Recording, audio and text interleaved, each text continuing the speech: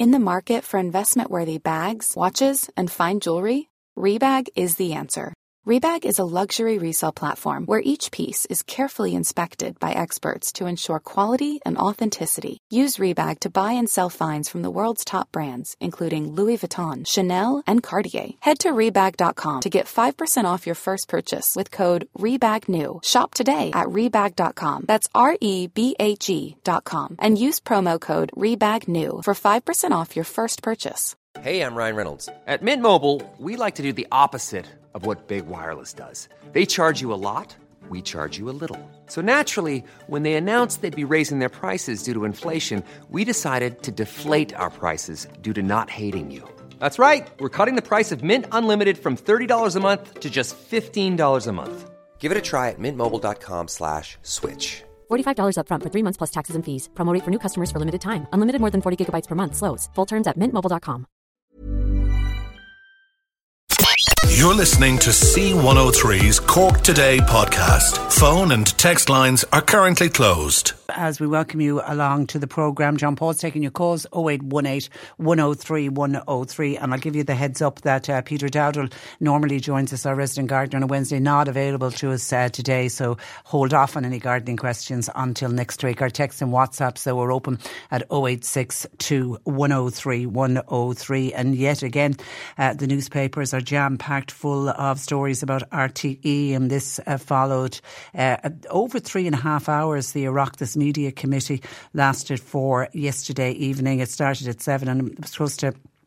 It was gone 10:30, I think, by the time they wrapped it all up. They all looked exhausted. In particular, the Media Minister, Catherine Martin, looked exhausted by the end of it. And we are going to be discussing a little bit later on, what did we learn last night from the Oireachtas Media Committee, and where does this leave RTE, and when is this saga ever going to end? But of course, every time that we get drip-fed more information, or we find out something else that's controversial with regard to RTE, the knock-on effect ultimately is always on the TV licence. And yet again, I see that the TV licence sales have started to tumble again.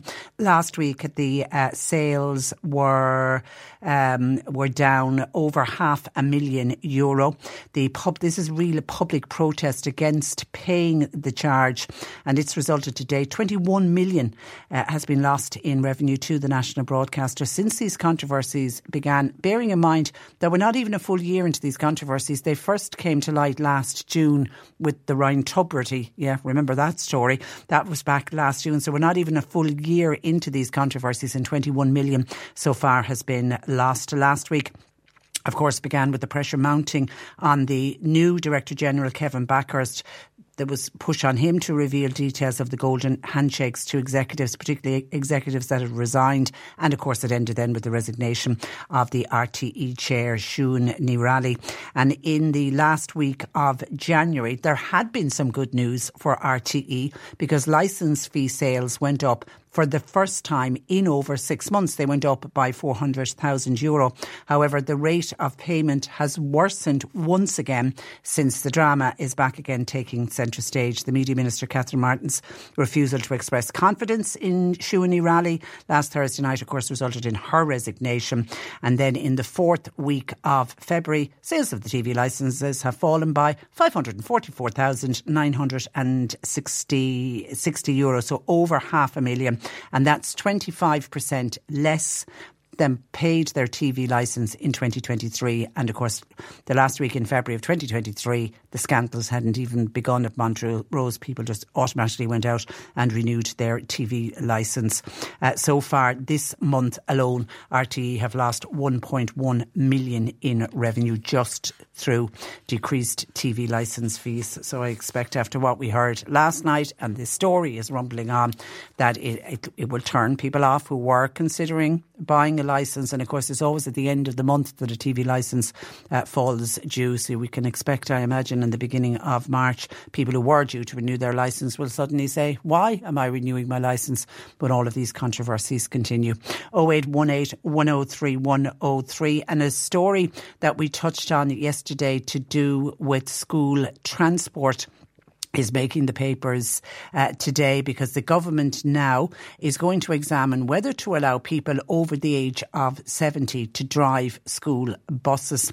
The Transport Minister, Eamon Ryan, is to commission a report that would look specifically at that area of providing opportunities going forward. And according to the Education Minister, Norma Foley, it could include those over the age of 70, because even yesterday when we were talking about it, we had people who'd reached their 70th birthday, fit, hale, hearty. They had been school bus drivers. They wanted to continue driving the school bus, but of course they weren't allowed to do it because they've reached 70. But as Tim Lombard pointed out to us yesterday, the West Cork Senator, those same men and women, just because they're over the age of 70, they can pull up to a school, they can load up the bus with young people, and they can take them to a match, or they can take them to a science fair, or they can take them on a school day out, but they can't jump on a Bus Éireann bus and drive the children to and from school. And Bus Éireann, I don't know how long that policy has been in place, but they don't permit people over the age of 70 to drive under their school transport scheme. So Minister Foley says the policy is now under review by Bus Éireann, because ultimately it'll be Bus Éireann who will make this decision. But she also said that other efforts are now being made to try to attract drivers, because there is a shortage of drivers. She said she's seen specific campaigns being targeted at women who might like to take up the opportunity to drive a bus. She accepts that there are difficulties in attracting people to become bus drivers, and that of course has a lot to do with the fact that Ireland now has full employment status. Yesterday, Norma Foley finally got that review of the transport scheme, which I think we've been waiting about 2 years. I think it was 2 years ago this month that she launched that review. Anyway, she finally got to publish it, and she finally got to speak about it at the Cabinet, or was she got approval for the review at the Cabinet yesterday morning. According to the review, thousands more children are to become eligible for school transport, but there will be a series of pilot schemes. They'll be held before the proposals are rolled out nationwide. And as Senator Tim Lombard said yesterday, he's very much pushing forward West Cork to be included as part of some of those pilot projects. Only time will tell if West Cork will be selected or not. Prices for tickets, they're going to remain the same. If you have a child in primary school going on the school bus, €50 a year. Secondary school children, €75 a year. And the cap for a family ticket will remain at €125. Now, currently, primary school children, they have to live at least 3.2 kilometres away from their school in order to qualify for a place on the bus. The plan that Norma Foley is putting in place is that would drop to 2 kilometres, and then ultimately it would drop to 1 kilometre. That would put a lot of school children on the bus. Secondary school pupils at the moment, they have to live 4.8 kilometres away from their nearest school to be eligible for a ticket. She wants that to drop to 2 kilometres. However, it won't apply to people who live in urban areas. The theory there is that public transport is already readily available. Now, the pilot projects will focus on secondary school pupils only, and it'll be secondary school pupils travelling to schools on a mix of the traditional school bus transport and public bus routes, and obviously it will take in the distance criteria.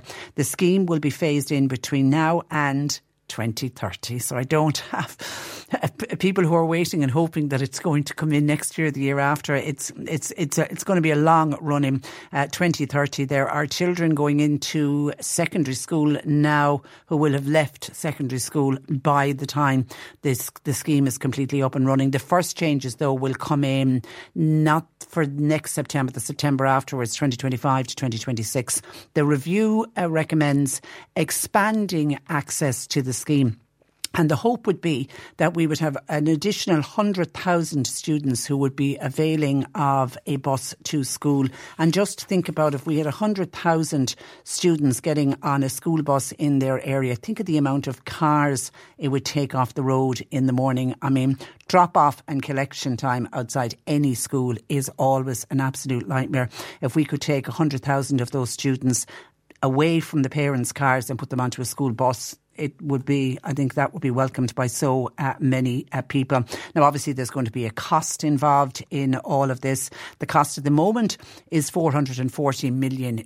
It is an expensive scheme. Now, that will jump to €672 million by the time it's fully rolled out in 2030. But the bigger problem is going to be getting the additional buses, but getting the drivers to drive those buses. Now, Minister Norma Foley also said that during the consultation process, parents of children with disabilities, they looked for the option of allowing their children to travel on the mainstream bus service. And for some children with disability, going on the local school bus, maybe the brother or sister would be an option. It wouldn't be for every child with a disability. So she says it's an option, obviously, that they hadn't looked at before, but it's an option she's going to consider. But she did emphasise that the dedicated special school transport scheme will remain in place, because that is a very, very important scheme. So some good news for people who need to get their sons and daughters onto the school bus, but there's going to be a bit of a long lead into it. But I think if they could move and change the criteria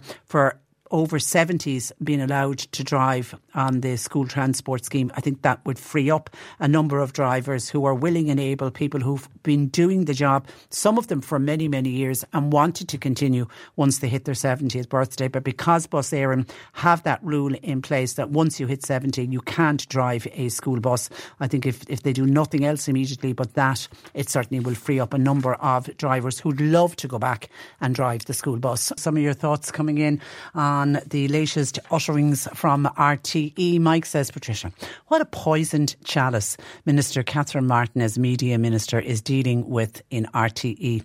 Is it any wonder people are slow to get involved in politics when you see what she has been put through at the moment? So Mike having great sympathy for the Media Minister, while somebody else has the very opposite view, says Catherine Martin has to go.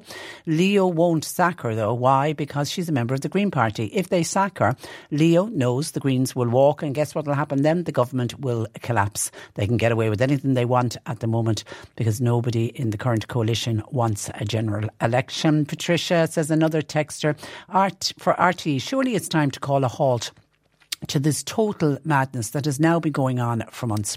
I'm sure we're not alone, been sick and tired of the constant Dáil questioning committees, and I wonder what is the end goal. We know people left with generous packages and golden handshakes. The politicians are rubbing their hands with glee at all the airtime they are getting. Is it not time to draw a line and move on? We've all had enough of it now. I really think a lot of people will agree with you on that. I mean, it's a story I've been following since last June, and there's times where I'm going, oh my God, can I hear any more of this? Willie in Glamire says, when you hear the confidence in the Media Minister being questioned, how many people have confidence in the current government?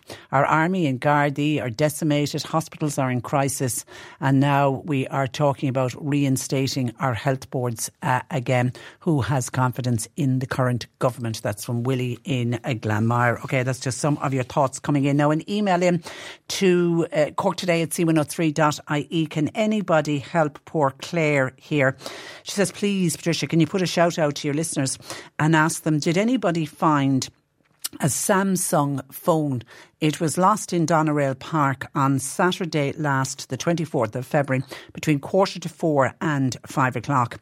Now, this particular phone has precious videos of our newborn son, which didn't back up to Google Photos. I'm offering a substantial financial reward for its safe return. Oh, my heart goes out to you, because it's bad enough to lose a phone and your contacts and all of that, but like, phones can be replaced. But it's when you lose something as precious as that, or very precious photographs that are on phones. But to have a video of a newborn baby, that's a one-off. It can never be repeated. So did anybody find a Samsung phone, Doneraile Park, or did you hear of somebody who found a Samsung phone? Or if you're in Doneraile Park going out for a walk, keep an eye out. It could be somewhere on the ground. Maybe nobody has found it yet, but it was lost last Saturday between 4:45 and 5, and we have all of Claire's contact details with us. C103. Now, unfortunately, motorists have started to see an increase in the cost of petrol and diesel, and this has followed a number of decreases over several months. So what's going on? Blake Boland, Head of Communication for the AA Ireland, joins me. Good morning to you, Blake. Good morning. You're welcome to the programme. Now, I think it's been about 4 months of falling prices at the pumps. Why is it suddenly back up on the rise again? You're absolutely right. It was 4 months of drops in a row, which was really good news. We were welcoming that, but we've had an abrupt halt now with a small increase. There's probably a few different reasons for that. So we're seeing that the shipping lanes in and around the Middle East been disrupted, Houthi attacks. We've also got the ongoing conflict in Ukraine and between Russia as well. So there's a number of factors there. We've also saw an interesting one was a very large dip in inventories in January. So global stocks of oil reduced by about 60 million barrels in January. So we're just we're keeping an eye on the prices at the moment, hoping that they don't go back up, because we've had it good for the last 4 months up until the February fuel price survey. And when you start to see the price of crude oil rise on the global market, is the knock-on impact at the pumps, is that almost immediate, like? No, it's absolutely not. And we're always a little bit nervous just to tie those two things together. So the price of the raw product, being the crude oil, will have an impact on what we pay at the pumps. That's certain. You can't get around that.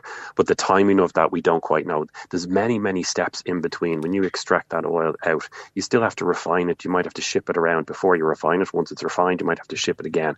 And then there's local deliveries where you've got to get it from fuel depots to the local petrol station, but close to where we live. So there's many steps on the way. There's also a big, there's I suppose a long list of taxes that are there. So more than half of what we pay at the pump is on taxes. So there's definitely a link, but we're always very slow to draw that direct correlation between the two. You mentioned that global stocks have started to reduce. Is there a reason for that? It's really hard to say, because there's a lot of the OPEC and OPEC plus countries over the winter, kind of Russia and Saudi Arabia being two that I can think of, were saying that they were going to reduce supplies, and we're seeing some of those come back on. But it's how they unwind those restrictions, how gradual that is what's having the impact here. Another thing that Russia did was that they kept a lot of their refined diesel in their home market just to try to control the prices there, keep the prices a little bit down. So there was a little bit less export out there. But this is one of those systems that's so extremely complex, and there's many people out there that are traders in these products trying to make money, and it's next to impossible to predict how these things go exactly. Yeah, and as you say, you've got to look at what's going on from a war point of view with what Putin is doing and what's going on in Palestine. I mean, there is talks of a possible ceasefire in Palestine. Would that help in any way? I mean, it might, because with the attacks on the shipping lane, they might decrease, so that might bring prices down a bit. Will it help? Yes, absolutely. But there's other factors at play that might have a bigger impact that just completely negate that. And one thing that's going to happen here in Ireland only is that we're still waiting for the final tranches of excise duty restoration. So we're going to see those coming in. That's a total of 8 cents per litre on petrol and 6 cents per litre on diesel. And they'll be phased in split between April and August. So when you talk about something else that might have a positive impact on prices, we're going to see those restoration of fuel excise duties, which could wipe out other gains elsewhere. Yeah, that certainly isn't good news. But if the prices continue rising at the pumps, do you think there'd be any hope that they might defer them again? We may see that a lot of pressure has come on the government, and if we go back to give or take about a year and a half, we saw prices creeping up. I think I saw my local petrol station at $2.20 at one stage, and there was a huge pressure on the government. And even though prices did drop in the subsequent months after that, there was still a lot of pressure for them to defer that, because we were and still are to an extent in a cost of living crisis. A lot of people struggling out there, and adding fuel bills like that just makes things a little bit more difficult for a lot of people, for sure. And I saw, I read a piece in the paper from you. You've a top tip for motorists. Reduce your speed. Yeah, that's right. This makes a huge impact. When we talk about fuel consumption, obviously the size of the engine that you have has a big impact. A 3 litre engine is going to use a lot more fuel than a small 1.2 litre in a hatchback. But one thing that everybody can do is just to reduce the top end of their speed. Now, we actually did a test. It was very interesting. So we went from Drogheda up to Dundalk and back, so on the motorway, and we did that in 2 separate cars, one fully electric Skoda Kodiaq and another full diesel. And an Enyaq and a Kodiaq, and we did the trip twice. We did it at 100 kilometres an hour and again at 120. And in both electric and diesel, we saw a 29% drop in fuel for that trip. Wow. So that's one way that people can, it's a big impact. People can really save themselves a lot of money. And another thing as well, and I've been on the show talking to you about this in previous months, is road safety. It's just, we're having a really tragic time. And if we reduce our speeds, we might also save a few lives as well. So this is beneficial in many fronts. influence. Yeah, the road deaths, Blake, are just truly shocking. And I think we're 35 or 36 already for this year. And I saw Drew Harris this week. I mean, he's calling out people scrolling on their phones while driving. I mean, how in God's name can you concentrate on the road if you're trying to see what's happening on Instagram at the same time? Yeah, you're right. And we have heard, anecdotal reports of that. We haven't seen the direct evidence on paper, but we see it happening ourselves. We hear stories of people, and they've got their phone perhaps mounted on one of those suction cups attached to the windscreen, and they'd be catching up on the football highlights. And that's just one thing that is impacting it. There's people who are still consuming alcohol, consuming drugs and driving, and perhaps the next morning when they're still under the influence, there's speeding, there's perhaps not looking after your tyres, driving on bald tyres, a car that's not been service. So let's not just focus on one thing. This is it's society wide, and there's many impacts that come in terms of dealing with road safety. Yeah, a listener just said, I was driving last week and I was stopped in traffic lights in the city. I glanced across as the car next to me. This was in rush hour traffic, and I could clearly see that the person was watching television. They had the phone stuck up onto the windscreen. Yeah, it's crazy. It's absolutely crazy. You mentioned EV cars, the cost of electric cars, the running of them. That's continuing to fall, though. A little bit of good news there. It is, yeah. EV drivers will certainly be happy. We saw another drop for electricity prices, and this just isn't for EV drivers alone. This is you and I and our home energy bills. It factors in, so that's good news all around. But yeah, we've certainly seen the average figures that an EV motorist in Ireland will pay. So that's down to 900 per year. That's down from 967 the previous month, and we calculate that based on a national average of about 17,000 kilometres per year. But that also, another thing just to point out, that's only the average. So somebody who's got a night rate who can charge their car specifically program the car, to charge between 2 and 6 a.m. Let's say Energia have a tariff that's 8 cent, just over 8 cent at the moment. That national average for 17,000 kilometres drops just below €300. And just to give you a little bit of context, a similarly sized diesel vehicle will be just over 2,000 for that same figure. So there's massive savings there if you get the EV that's right for you and you get a night rate. And even if you don't, you'll still save money. But if you do it right, you will save yourself a massive amount of money on your fuel bill. Okay, and Bernard says, would you ask Blake any sign of electric vehicles coming on the market as second-hand cars that might make them more affordable for some of us? Yeah, we're actually seeing some very, very interesting trends at the moment. And I use that word cautiously interesting because what we're seeing now is a lot of EVs that were bought in this kind of wave of sales that's happened over the last 3 years. They're coming off lease now. And you can actually find some really, really good value if you're looking for a used electric vehicle. If we go back 3 years, your only choice essentially was a Nissan Leaf that might do 150 kilometres or something like that. But there's many out there on the market now. Now, some people, unfortunately, are being burned a little bit where they bought a car a year ago and they're finding that they're not getting that resale value that they liked.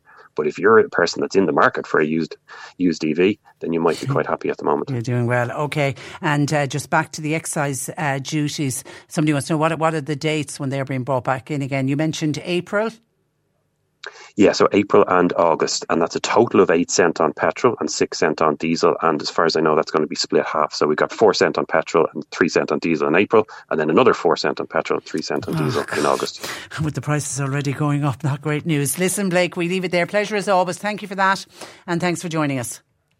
Thank you. Good morning to you. That is Blake Boland, who is Head of Communications at AA Ireland. Following a sold-out live podcast tour last year, Niall Breslin, a.k.a. Brezzy, is bringing his multi-award-winning Where Is My Mind podcast on the road again next month in advance of his Cork Opera House gig. Delighted to say Brezzy joins me live in studio this morning. Good morning to you, Brezzy. Good morning. And you're very welcome. And we appreciate you taking time out to come to us in studio.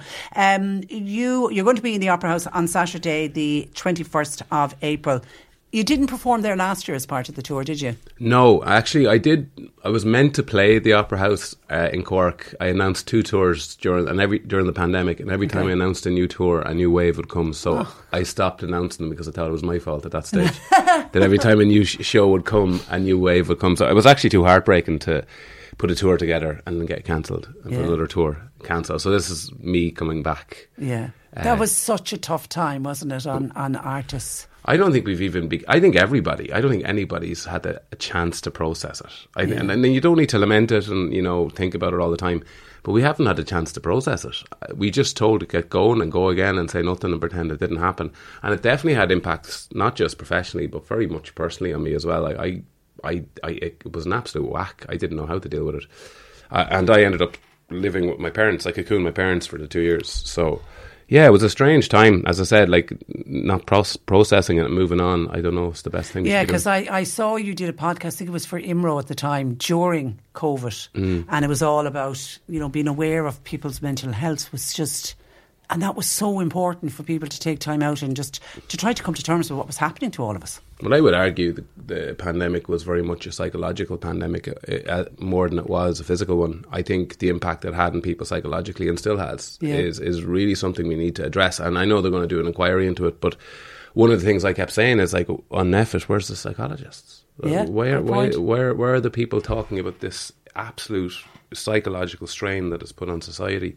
And it really did. And I think at the start, I think there was a bit of novelty to it. We're like, oh, we're back at home and the weather's good, and then very quickly there was an intensity to it. And I remember when Leo Varadkar told, you know, anyone over 70 they have to cocoon, and I was sitting in a room with my parents, and I was like, as if they don't already feel vulnerable and they're being told they can't leave the house. And nobody ever talked about that. And what that would do to someone. So I think it's something we have to kind of tip away at. Yeah, and it's funny, actually, later on I'm talking with the hospice. They've had their first study called Time to Reflect on people who lost loved ones during the pandemic, and there's a whole nightmare contained in that. People who lost loved ones and weren't able to be with them. Well, we lost my uncle to COVID very quickly. An auntie died of cancer. She never got to actually go and get checked because she had a pain in her back and wouldn't go into hospital.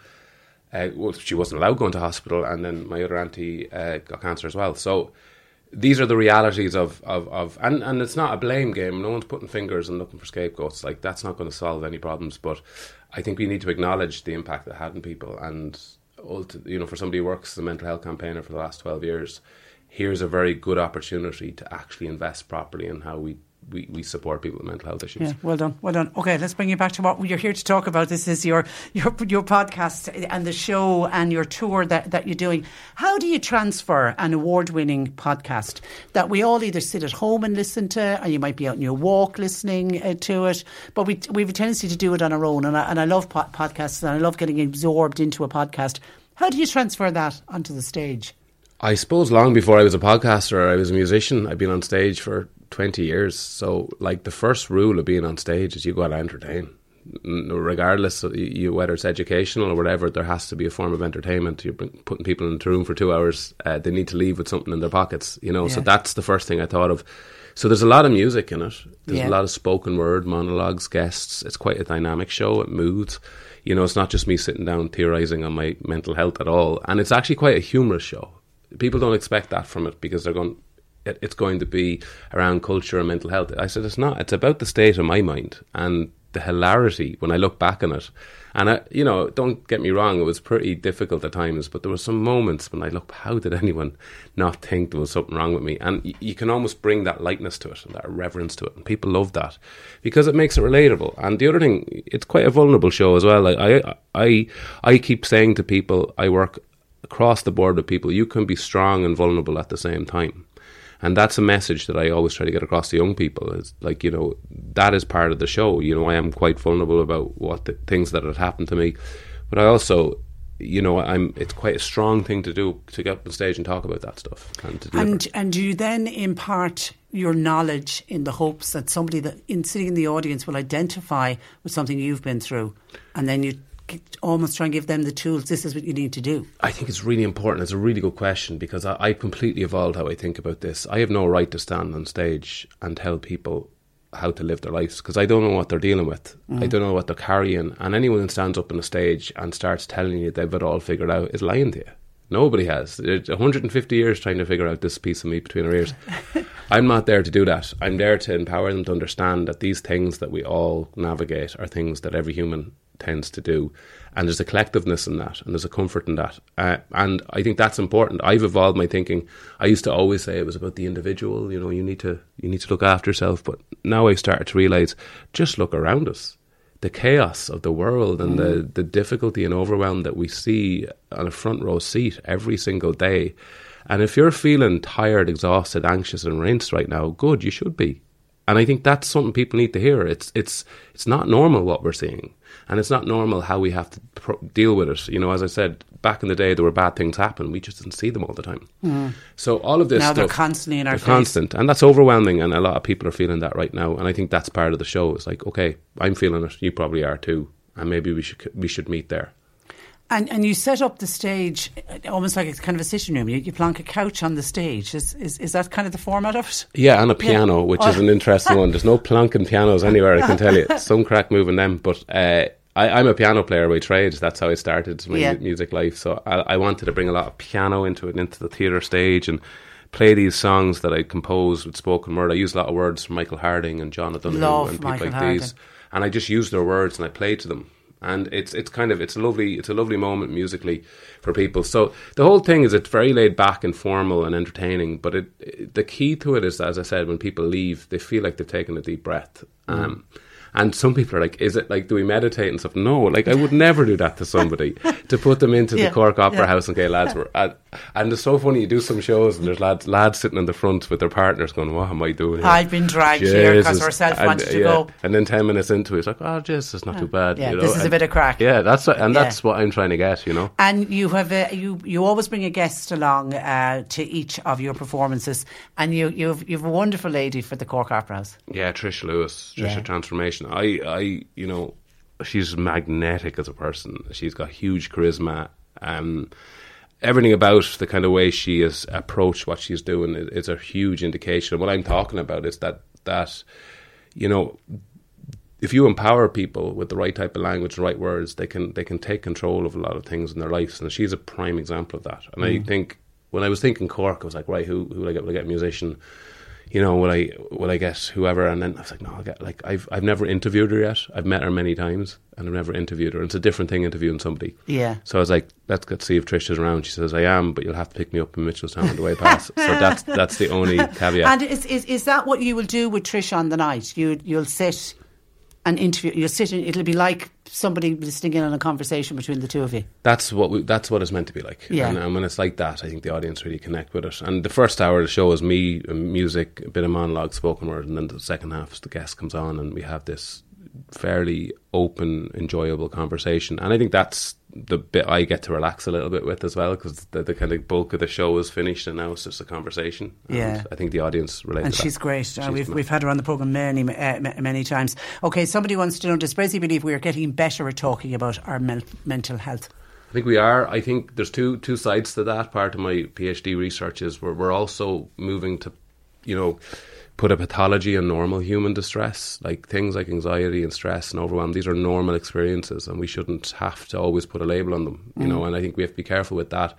I think societally we definitely are reducing the stigma. I think when it comes to the more serious mental health issues that we can see in society, like schizophrenia and bipolar and other things, I think we're still struggling with them. I think they're still very much stigmatised.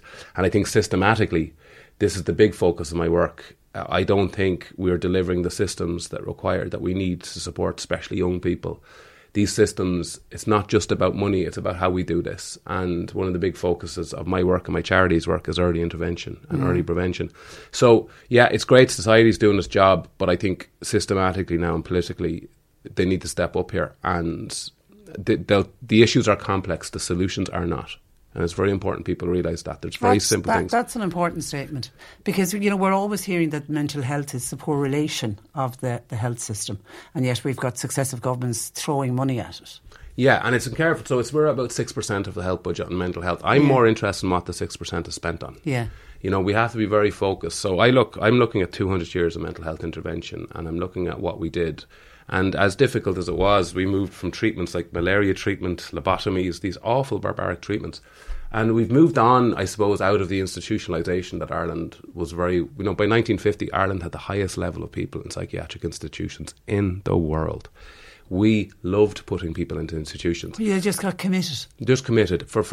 And the really sad part of my research is most people, a lot of people who got committed, there was nothing wrong with them. They didn't even have mental health. And that's your issue. So there's legacies that still prevail from that. Yeah. And our current government, I don't think, know what to do with that. I don't buy into the fact that they don't care. I just can't. I don't either. I think it scares them. I think this area scares them. I think, I'm not a cheerleader for our government in any way, and there's huge issues within policy and social issues in this country. We know that.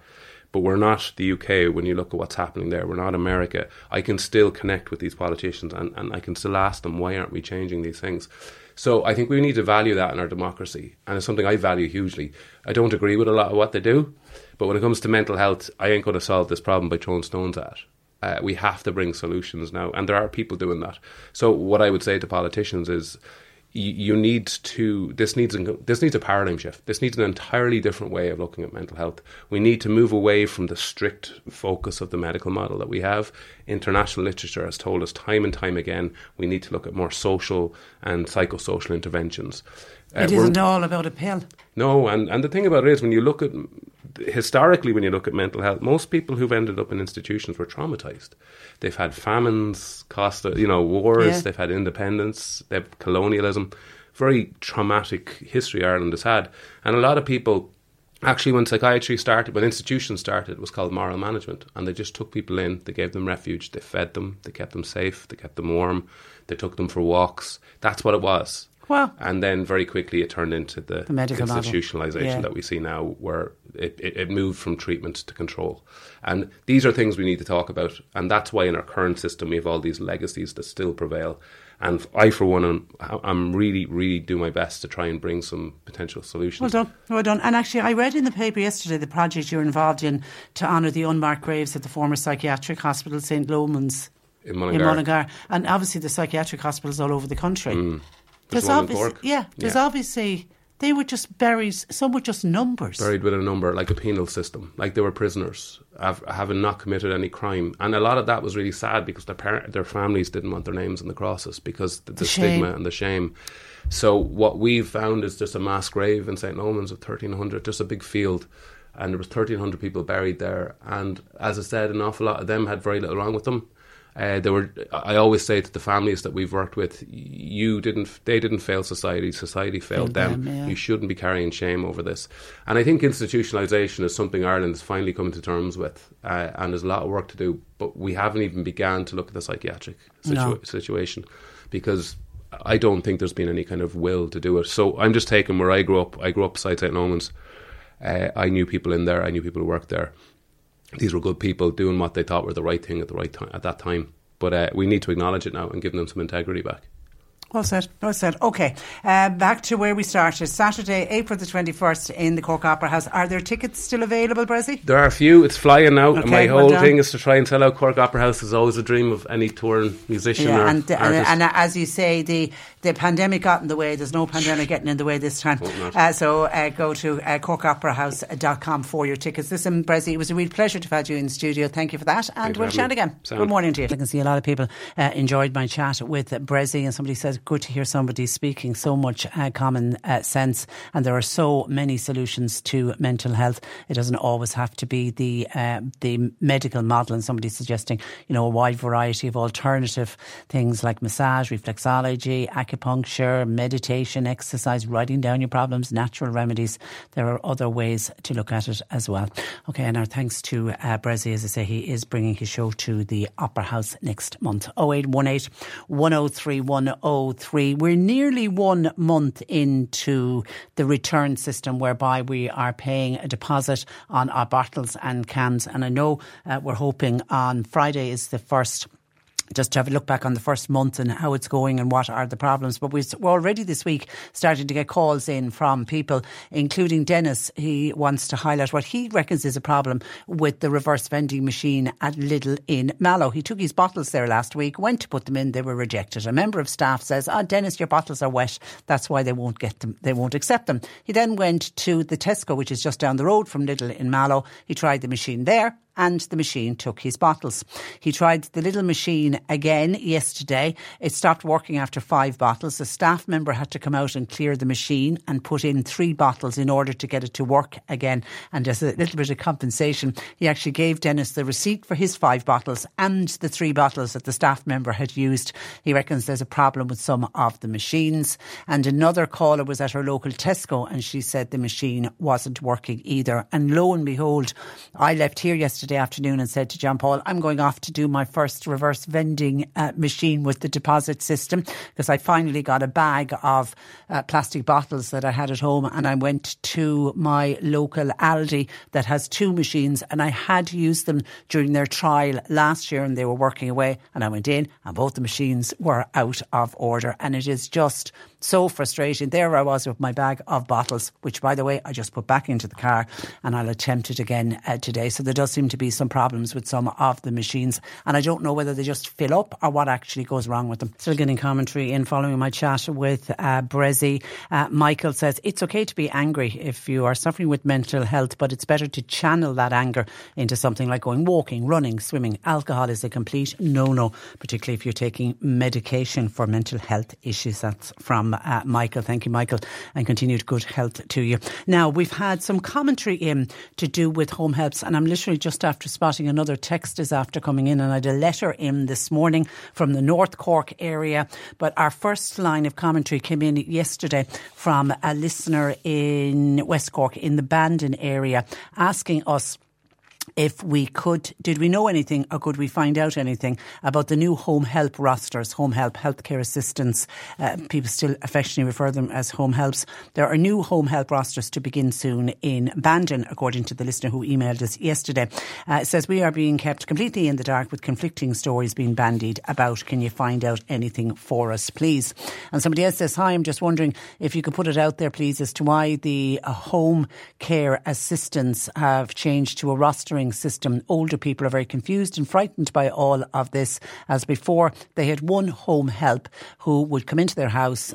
Now they've got all different home helps, and I'm wondering what are people's thoughts on this. Thanking you. I would prefer you not to put my name out over the radio, which is fine. Anyway, we contacted the HSE yesterday just to find out what was going on in West Cork with regard to rostering and rostering around, not just for Bandon, but for we're assuming it's right across the West Cork area. So the HSE Cork Kerry Community Healthcare Statement, now it's a lengthy statement, I don't need to read it all out to you, but they say, following national agreement between the HSE and staff representative groups, our healthcare assistants, i.e. the home help, contract of employment contains a requirement for staff to be rostered. The agreement included the introduction of rostered arrangements to give staff greater certainty regarding their hours of attendance, with travel time factored into these arrangements. Healthcare assistants will now work in teams to set a roster arrangement over a 4-week period, and that facilitates the cover of leave, etc., while maintaining service to clients, which obviously is what is all about. Now, they say, we appreciate that the changes brought about by these rosters may initially cause some worry for both clients and families, and they are sincerely apologising for any stress caused by these pending changes. Where possible, they will ensure that a client's current home health continues to deliver some of their support, whilst equally ensuring that the remainder of the service is delivered by similarly qualified and professional home support staff. In some instance, though, they say it may not be possible for existing staff to remain with the clients, and I think therein lies the problem. If you've got an older person who is very much used to Betty or Rita or Jenny coming every morning at a set time and knows the run of the house, knows what needs to be done, knows the care needs of this person, and suddenly they're going to be getting a different person on another day. That can be upsetting, both for the person who is getting the home help, but also for the family members who worry on behalf of elderly people who can be quite vulnerable at times. But I suppose what they're saying in the statement is it was an agreement and staff representative groups were involved in these decisions.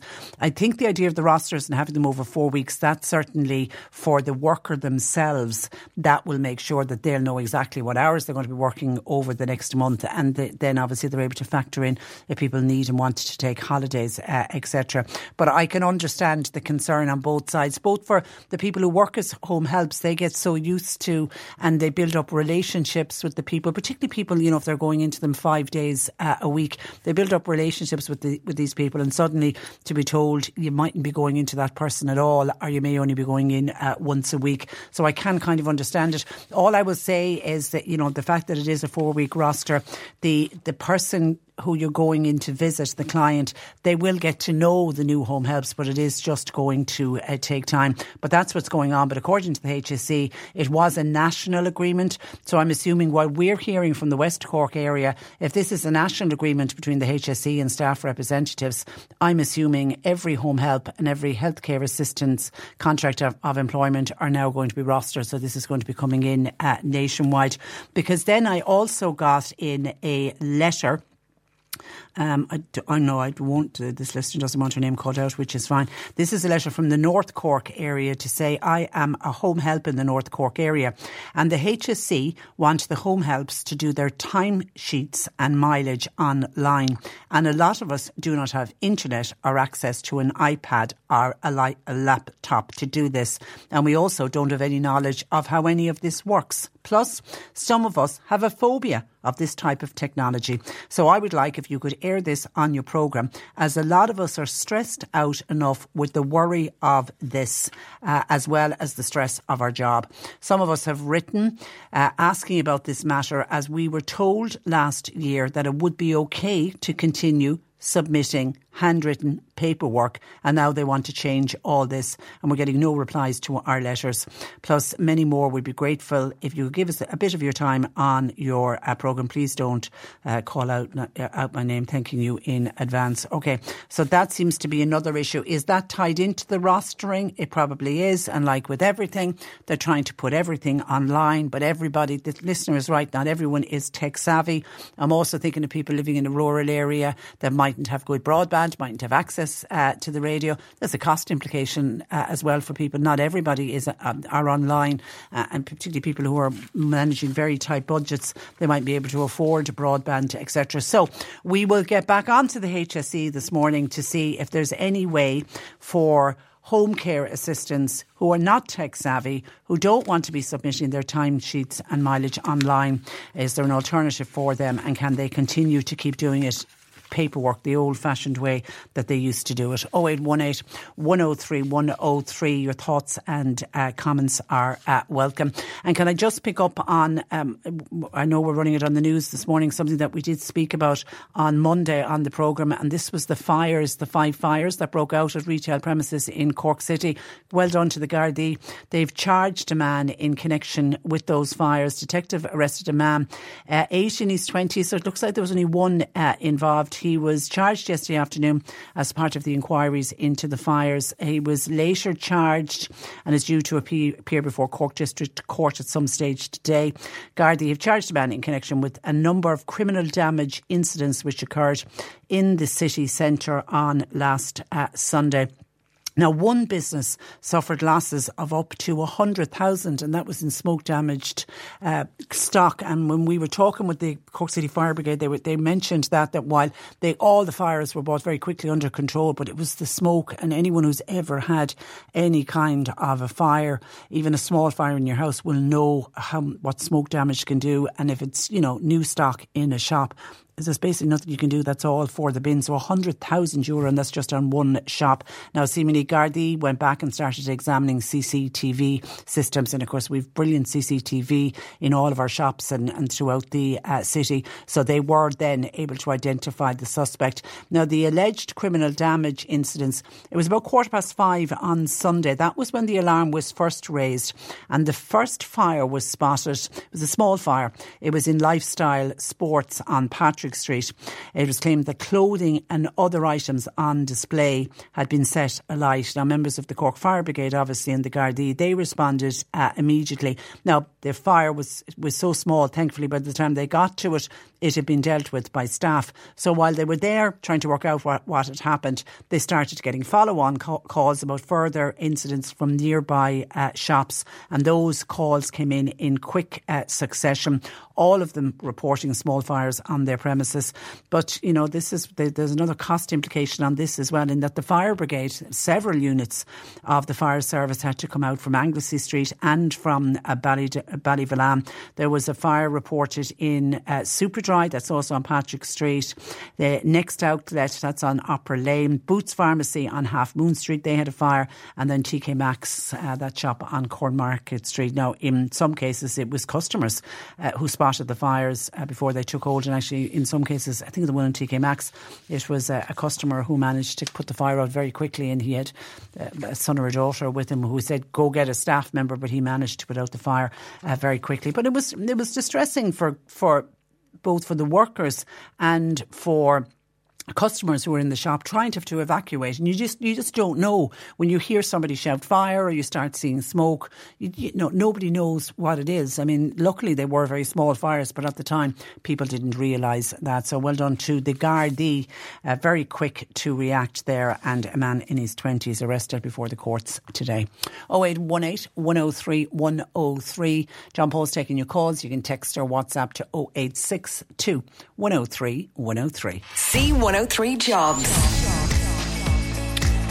UCC campus accommodation there in Victoria Cross in Cork. They've got vacancies for summer receptionists, housekeepers and housekeeping supervisors. Summer staff are required to work from the 13th of May to the 1st of September. You're invited to go along to an open day, which will be in Victoria Lodge at Victoria Cross on this Friday between 10 a.m. and 4 p.m. and they're there again on Saturday between 10 a.m. and 1. The Inchydoney Lodge and Spa are looking for function bar staff. CVs to eShepherd at inchydoneyisland.com. O'Riordan's Sheds, they're looking for a manufacturer for their steel sheds at their workshop in Charleville. Full training will be provided. Call 063 81284. And Munster Drone Services in Mill Street are looking for a part-time office administrator. CVs and a cover letter to HR at munsterdroneservices.ie. You'll find all the details and more job opportunities by going online now. Just go to c103.ie/jobs for more. This is C103. Cork Today on C103. With McCarthy Insurance Group, proud sponsors of the Cork GAA Club Football Leagues and Championships. Want great advice? You know who to talk to. cmig.ie. C103. According to a research just out from the Irish Hospice Foundation, some 70% of people bereaved during the pandemic believe their loved one did not receive the death they would have wanted. CEO of the Hospice Foundation, Paula O'Reilly, joins me to discuss the Time to Reflect survey. Good morning to you, Paula. Good morning, Patricia. How are you? I'm very well, thank you. I just think that is such a sad statement to hear of families feeling that their loved one didn't get the death that they deserved or the death they would have wanted. What effect does that have on the bereaved if they feel almost like their loved one was left down? Thanks, Patricia. Yeah, the survey was based on the responses of 2,200 people, and of that, 50% had lost, experienced the death of someone close to them. And it was really to hear what were their personal experiences. And certainly 7 in 10 did come back saying it isn't the death that they would have wished for that person.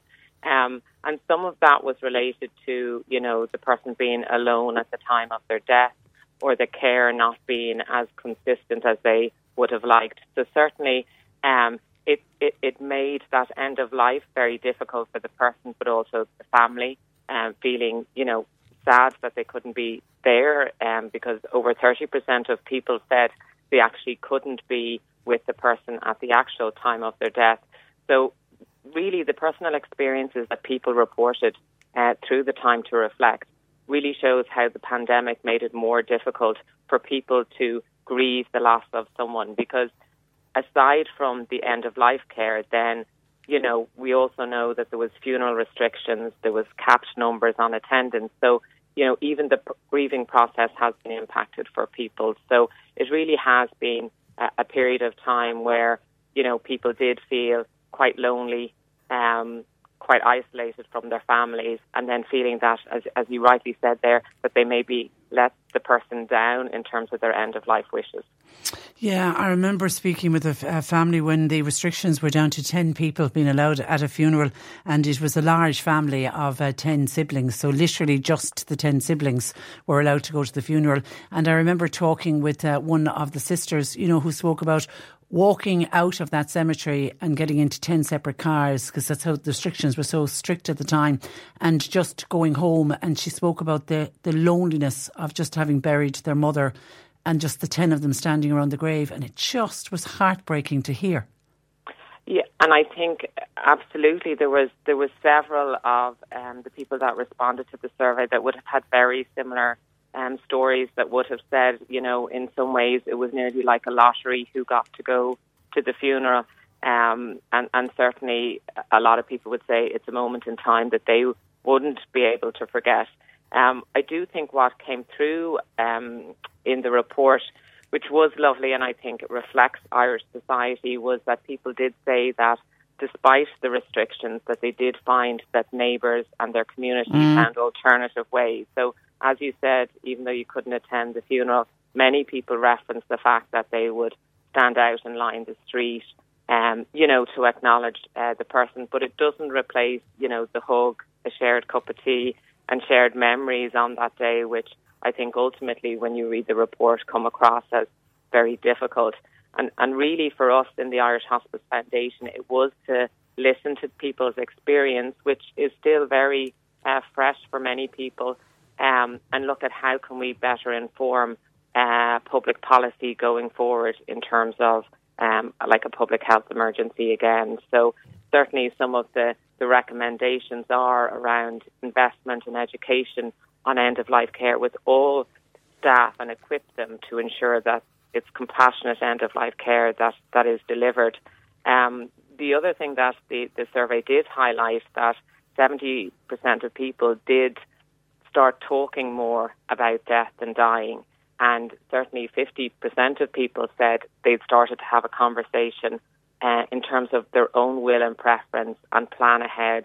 And I guess one of the things this morning, Patricia, is really, that the importance of actually sitting down with family and planning ahead really does, ensure that the person, when it does come to end of life, that you do know what it is that they want, whether they want to go to hospital, whether they want to stay home, who they want to be surrounded by. So I think there's a really, a good opportunity as well for us to look at investing and actively promoting awareness around planning ahead at end of life. Yeah, absolutely. That certainly is a positive that you can take from this report. But because anyone who's ever had a loved one and who's required the work of the Hospice Foundation will know that it's not just about the person that's dying. You offer this wonderful holistic care to all of the other family members. And I think that was the one thing that was taken from all of us during the pandemic, was those final days of being with your loved one as they were passing. And that's something that the hospice, you play a very strong role in that, in supporting people.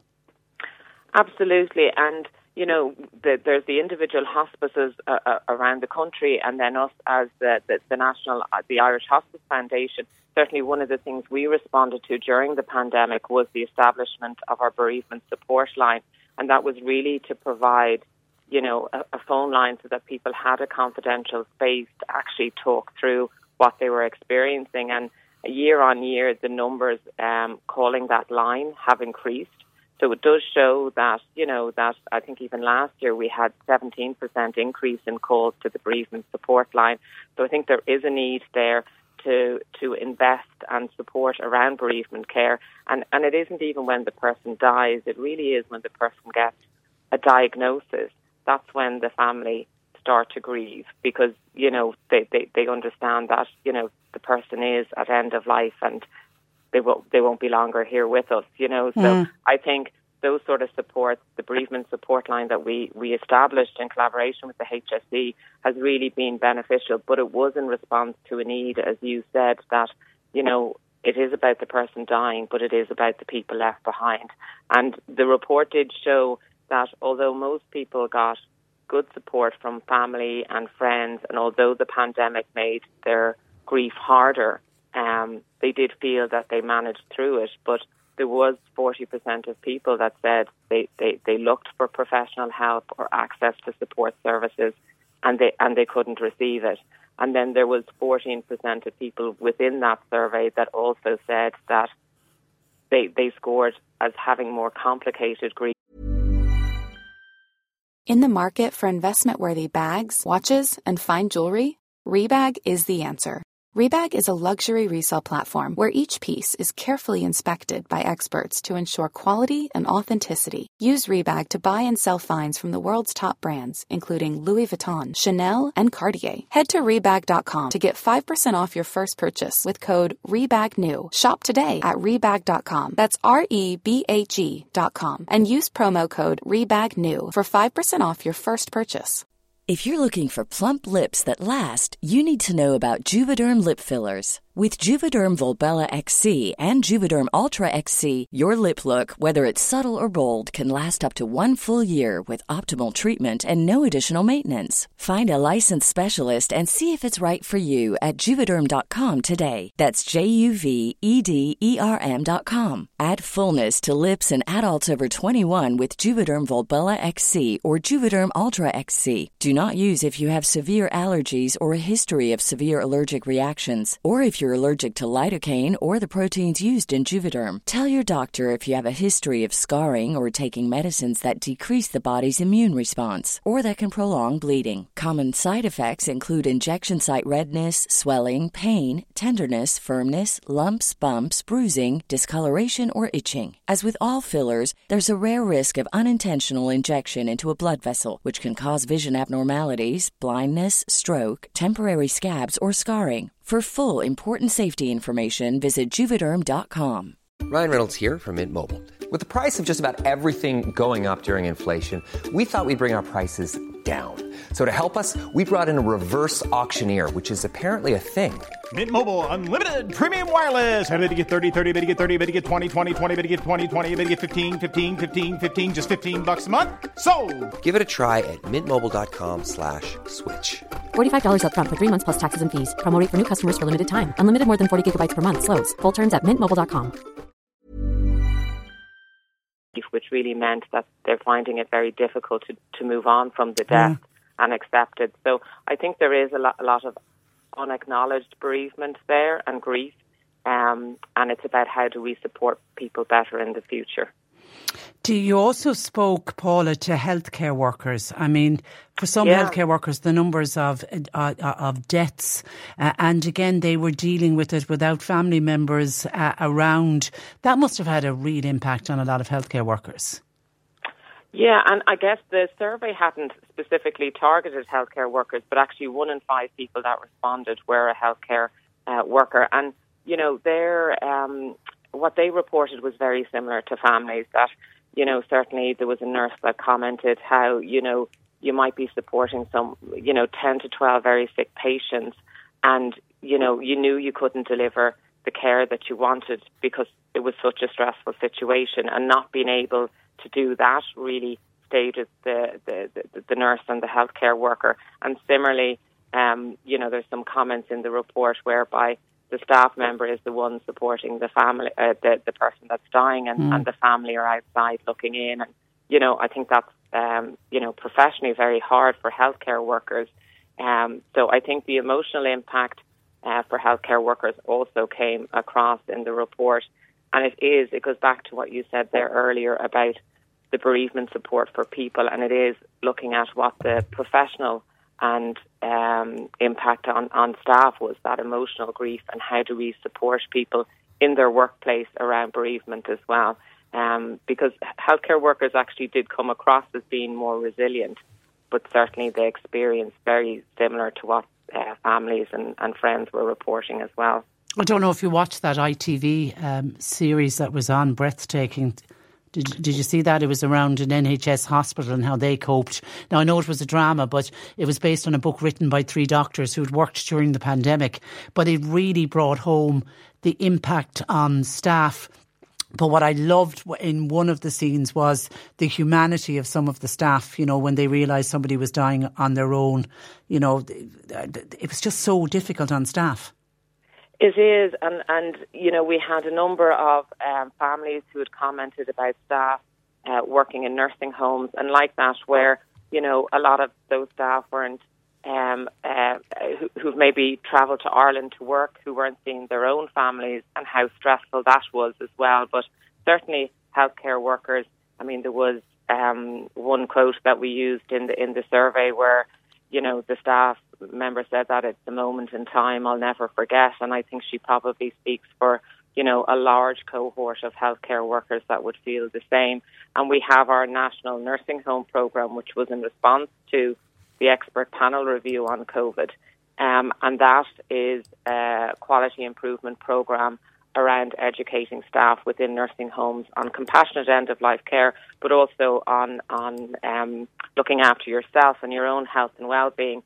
And certainly even now, staff are still, you know, reporting on the challenges and the emotional impact that they experienced during COVID. So, yes, it's certainly still fresh for a lot of people. Yeah. And what do you say, Paula, to people listening this morning who have huge regrets? Some would say even feeling huge anger over the death of a loved one during the pandemic. What do you say to them to try to get some peace and for them to move on with their own lives? Well, I think, you know, there's certainly a lot of resources that are available out there, and people are very individual in terms of how they experience, how they grieve. So what I would say is that if you do feel that, you know, despite having a family and friends around you, that you do need to talk to someone, I would really encourage your listeners to ring the bereavement support line, which is 1-800 80 70 77. And certainly the volunteers on that phone line will talk through with you and then advise you and give you information or support or signpost you to relevant sources that would help. Okay, and more than anything, it's a brilliant report. Well done to everybody involved. But we just need to learn, don't we, to make sure there was mistakes made, but we need to make sure we never make those mistakes again when it comes to death and to dying. Certainly, and I think one of the recommendations was around future public health policy or the review for COVID. I think, you know, the survey, it's only representative of these 2,200 people, but I think it's really important that we listen to their voices, and they've documented their experience. And I really think that should inform any review and future public policy in relation to health emergencies or other emergencies as well. Okay, well said. Listen, once again, thank you for joining us on the programme this morning, and well done to everybody at the Irish Hospice Foundation. You do amazing work, and this really is a terrific report. Paula, thank you for that. Thank you very much, Thanks. Patricia. Well, have a good day. You too. Bye-bye. Paula O'Reilly there, CEO of the Irish Hospice Foundation. C103. Now, according to Irish tradition, women are allowed to propose to their suitors on February the 29th only. And the tradition was first conceived in the 5th century when St. Bridget asked St. Patrick if women should be allowed to propose since men were too slow to do it. St. Patrick agreed after much convincing from St. Bridget, but said only for one day every 4 years. So that day is upon us, which happens to be tomorrow. But what if you don't have a suitor in order to propose to? Well, you might consider going along to a matchmaking night in the Strand Bar in Vicarstown, and it's happening this Friday night. And joining me with all the details is Maureen O'Sullivan from the Strand Bar. Good morning to you, Maureen. Good morning. You're very Thank you so much for allowing me the opportunity to go on your show. Well, you're very welcome. You've got a very special matchmaker in attendance. It's the one and only Willie Daly, who will be well known to people if they've gone to any of the Lisdoonvarna matchmaking festivals. If my memory serves me right, he was with you just before the start of the pandemic. That's correct, Patricia. Willie came down in February 2020, and like that, I was on your show, and thank you very much again for the airspace. And it was a real success. So basically, on Friday night, I'm just the facilitator, and I'll be there to make people feel more comfortable, help them to mix and chat with others. And we're based here in Motaha, which is in the parish of Inniscarra, and we're like bordering the whole rural areas of Donaghmore, Blarney, Abollock, my own parish, and all around there, you know, Granada. So we've a huge catchment area. Excuse me. And this is really just an opportunity to let people know, because a lot of people don't engage with social media, and a lot of people then during COVID and the lockdown, they became very isolated. There's an awful lot of rural isolation, and people by nature are quite shy. And even when they come to an event like this, they feel the need to meet somebody, to talk to know where to go, where to stand. You know the way things are. And people find it very hard to go to something on their own. I think us females are great. We might be able to rope in another friend to go with us. But for the men, they can sometimes find that difficult. They can. I even know people now who said, oh, look, I'll start going back out again. And they've actually gone to the car park of a venue, sat in the car for maybe a half an hour and decided, I can't do this, I'll come away. So, you know, there's lots of people like that. So the important thing is, you know, Friday night is not all about love. It's just really about meeting somebody, making a few friends, somebody you can pick up the phone to maybe and say, would you fancy going for a walk? Would you like to go to the cinema? Or maybe I have a friend actually, and she loves cooking really nice meals, but she has nobody to share these meals with. So she was even thinking if a few people got together and maybe met at somebody's house and everybody bring along something and just have a chat, maybe a drink or two if they want to, and just create a bond like that. And maybe it might, you know, go on then to going for walks and stuff like that. That's what it's all about, really, you know. So it's about friendship as much as it is about romance. It is. It's very much about friendship too, because romance isn't always an option for a lot of people, you know, and a lot of people maybe have, you know, bad experiences in the past. So I would just say to anybody who's coming along Friday night, forget about the past. Come in with a smile on your face. I'll be there to say hello to and to introduce you to people. And Willie is the guest man on the night. And we're going to have a bit of music as well. So hopefully we'll have a good crack. And isn't that what life is all about, really? And open to, you're not putting an age group or age limit on it, are you? But I would be thinking myself that it would be people kind of 30 plus, because I think the younger people are grand. They've all their own social occasions and everything. So 30, 40 up, and there is no age limit at all. So describe how the last night went and what people can expect. Exactly. The last night that it was on, 8:20. Yeah, it was very successful. I felt a lot of people that came were very, very shy and very to mix. Yeah. So this time, please don't be shy. Just come along. Everybody is welcome. And it's a totally free event. And it's just targeted at having a bit of fun, getting people to know each other and get back out there again. That's what it's all about. Because even in the earlier people you was on now, you spoke of mental health, and all this reflects on everything, doesn't it? It does. Actually, it's like a thread that's been running through the programme today, right from Bressie, talking about the effect it had on him, and then obviously what's happened with the hospice. Yeah. So it is, and you know, and when I was sitting chatting with Bressie when he was talking about, you know, cocooning, I know that was the older age group, but there are a lot of people who still have not engaged with the world following everything that happened with the pandemic. It's almost like we got into, because I know myself, I had to do a big push to start going back out again. We kind of got into a groove of, aren't we grand at home? And you forget that there's a big, beautiful world out there, and you forget that there are people that you can meet up with. There are new friends that you can make. And I think that's very much what Friday night is about. Exactly, yeah, that's what I hope it's going to be about, you know, because it's not all about getting married and meeting somebody like that. No, that would be good if that was an outcome for certain people, but it's just to get back out there and smile and laugh and, you know, be friends with people. That's what it's all about. And is it much harder for single people, Maureen, to meet up, especially those living in rural areas? Oh, I think it is, because the options are pretty slack now. A lot of people used to go to the social dancing scene, and a few of the big venues, as you know, over in Doneraile and that are closed down. And then the smaller venues are quite small, and they're kind of very coupley, a lot of them, people that enjoy dancing. And it's hard for people to meet like that. And then people come to the pub, and a lot of people, the phone is responsible for an awful lot of non-interaction now, because you even see people coming to the pub now, couples, and they're going to get out the phone each and spend the night on the phone. What's that about? I mean, if you're going out with somebody, put the phone away. You are singing from my hymn sheet, Maureen. It drives me nuts, particularly if I'm out in a really nice restaurant and I start looking around and everyone's glued to their phones. It just drives me. I feel like standing up and saying, would you just put your phones down and talk to each other? You've come out and, on a nice night out, enjoy the company that you're with. And of course, for particularly for the younger generation, I suppose the dating apps are there, but the dating apps don't work for everybody. No, they don't. And a lot of people I know during COVID and that went on Tinder and that, not wanting to mention any particular one, but just giving an instance, and met loads of people for coffee, which is a safe thing to do in the middle of the day here and there, and were totally disillusioned. And a lot of people then made arrangements to meet up, and like half an hour before they're good to go, oh, I'm sorry, I can't make it. It's like people were getting a buzz off of cancelling last minute.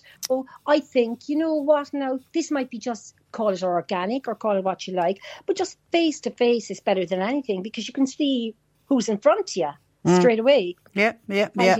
And what role will Willie Daly from Lisdoonvarna, the famous matchmaker, what role does he play on the night?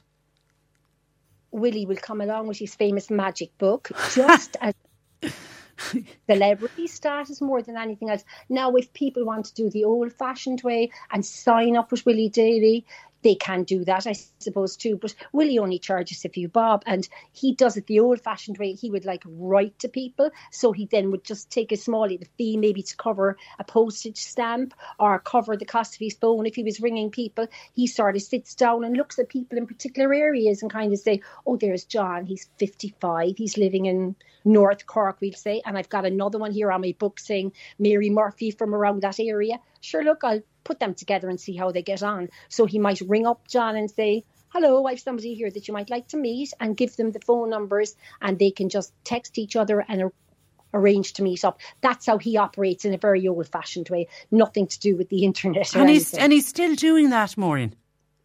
Still doing that. Yeah, imagine that. He's still doing it. Okay.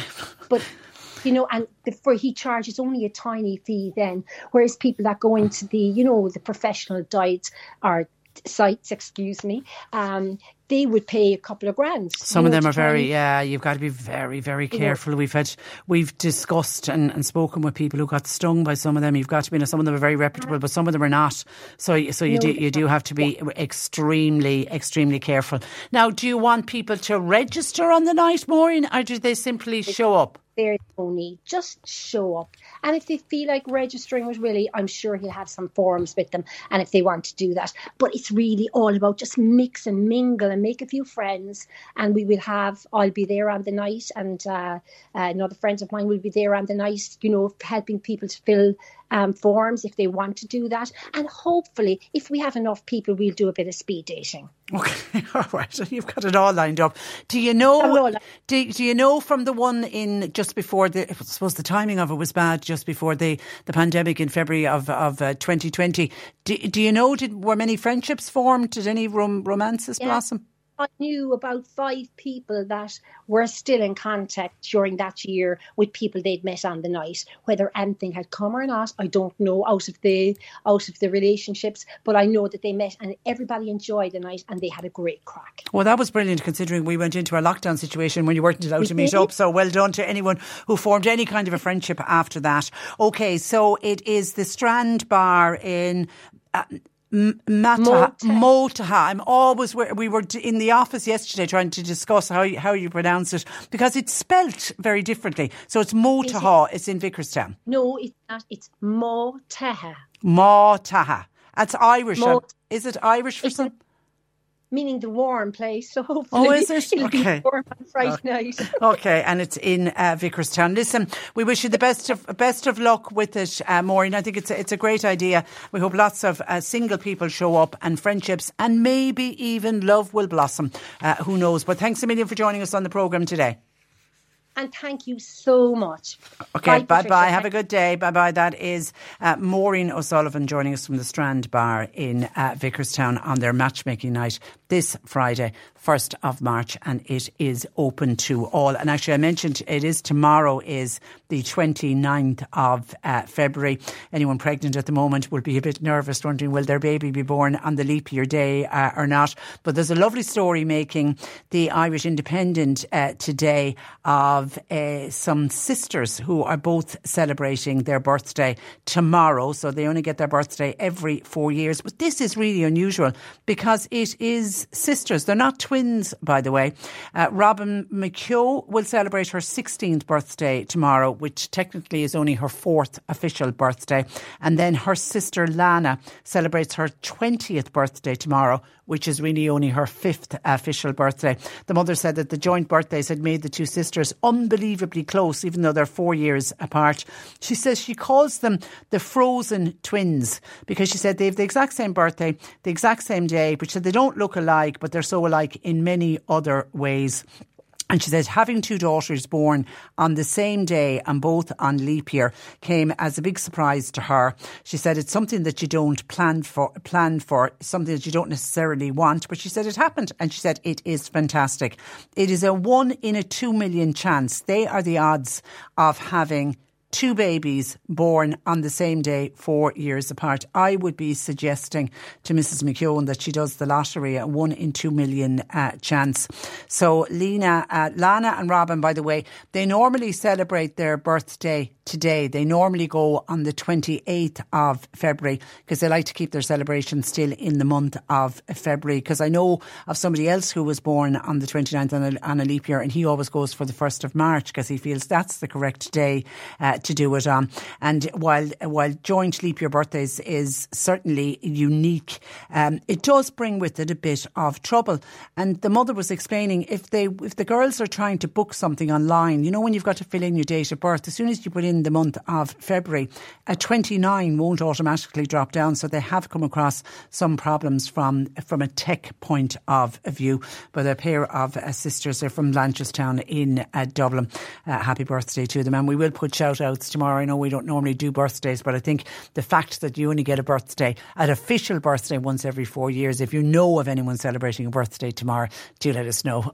It's time to give away more free money. Free money. Snap the app. Only on C103. Give me. Now we're looking for another qualifier for Snap the app, and we go to the phone lines where Eileen O'Donovan is in Dromina. Good afternoon to you, Eileen. Good afternoon, Patricia. You've got the call, so that means I do this. I'm so excited. Well, I couldn't believe when the number rang. I was like, oh my God. And I know, and I could see your name kept changing to your husband's name. Were you trying to push the husband on? I was getting a little bit kind of nervous. And what are you up to in Dromina today? Well, today I decided housework and bookwork and download some apps and catch up on my work, and I'm so happy now I did. And did you just download the app today? I was in the car driving yesterday and I heard you talking about the app and I said, okay, that's on tomorrow's list. I'm going to do it tomorrow when I'm catching up with my job. Well, your luck is in from day one of downloading the app because you are our qualifier. Congratulations, Eileen. So keep that phone, keep the phone on this afternoon and be available because you could be getting a call from Martina. And if you do, you'll have won yourself €500. Fantastic, Patricia. Thank you very much. Have a lovely day. Bye-bye. Bye-bye. That's Eileen O'Donovan in Dromina. Only downloaded the app today. So it proves, even if you've downloaded the app many, many months ago, you could be one of our qualifiers, or you could be one of the lucky ones. On the day you download the app, you discover that you get the call back. Now, you need to download the C103 app to your phone and then you just snap a screenshot of it. But you can only enter the screenshot when we tell you to do it, because I have to say all morning I'm getting photographs in of the C103 app, and they don't go into the draw. It's only for the period of time where we open the WhatsApp, where we are playing the Snap the app. This is week 2, and we are going to have another week of €500 winners. Kerry Ahern in Crossbarry, who I spoke with this time yesterday, she was keeping her fingers and her toes crossed, and it paid off because she got the call back from Martina yesterday afternoon, and she becomes €500 better off. Your chance to win. Snap the app, download today and listen to play all week long only on C103. 0818 103 103. John Paul taking your calls. The C103 Cork Diary. With Cork County Council, making Cork County the place to live, work, visit and invest in. See corkcoco.ie. Drumtariff Parish there hosting a meeting tonight at 8. Now, it's to discuss the future of parish life while taking into account the reducing numbers and the increasing age of our priests.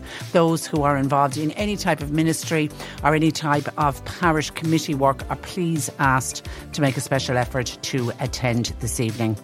Clonakilty Access Group appealing to householders with hedges, trees and shrubs growing onto public footpaths to please cut them back. And remember, the deadline for the open season for cutting hedges ends this Friday, the 1st of March. They're also appealing to premises that put up hanging baskets and floral displays to please ensure that they don't impede any passerbys. And children are invited to a colour in Mike the Snake again this year. And guess how long he grows before the Mallow St Patrick's Day Parade. You pick up and drop off your colouring sheet to Mallow Library. You need to do it before 4 p.m. on the 15th of March. And don't forget to include your guests. And this year, Mike is looking for his cousin Vincey from New Jersey. Lots of prizes to be won. And tomorrow, Thursday, is the final day for the returning of enrolment forms to Newmarket Girls' School for the 2024-2025 school year. Contact the school between 9:15 and 12:30, or you can email office@newmarket.gs.ie. And the Doneraile Drama Society will perform The Angry Jurors in Doneraile Convent Theatre again this coming weekend, Thursday to Sunday, nightly at 8. Booking is essential, and if you want to book tickets, you can call between 6 and 9 0894 885415. Cork Today on C103. With McCarthy Insurance Group, proud sponsors of the Cork GAA Club Football Leagues and Championships. Want great advice? You know who to talk to. cmig.ie. C103. At last night's sitting of the Oireachtas Media Committee, Minister Catherine Martin revealed she was aware that Siún Ní Raghallaigh was likely to resign as RTE chair before the Media Minister went on primetime last Thursday night, where she expressed her disappointment in the chair.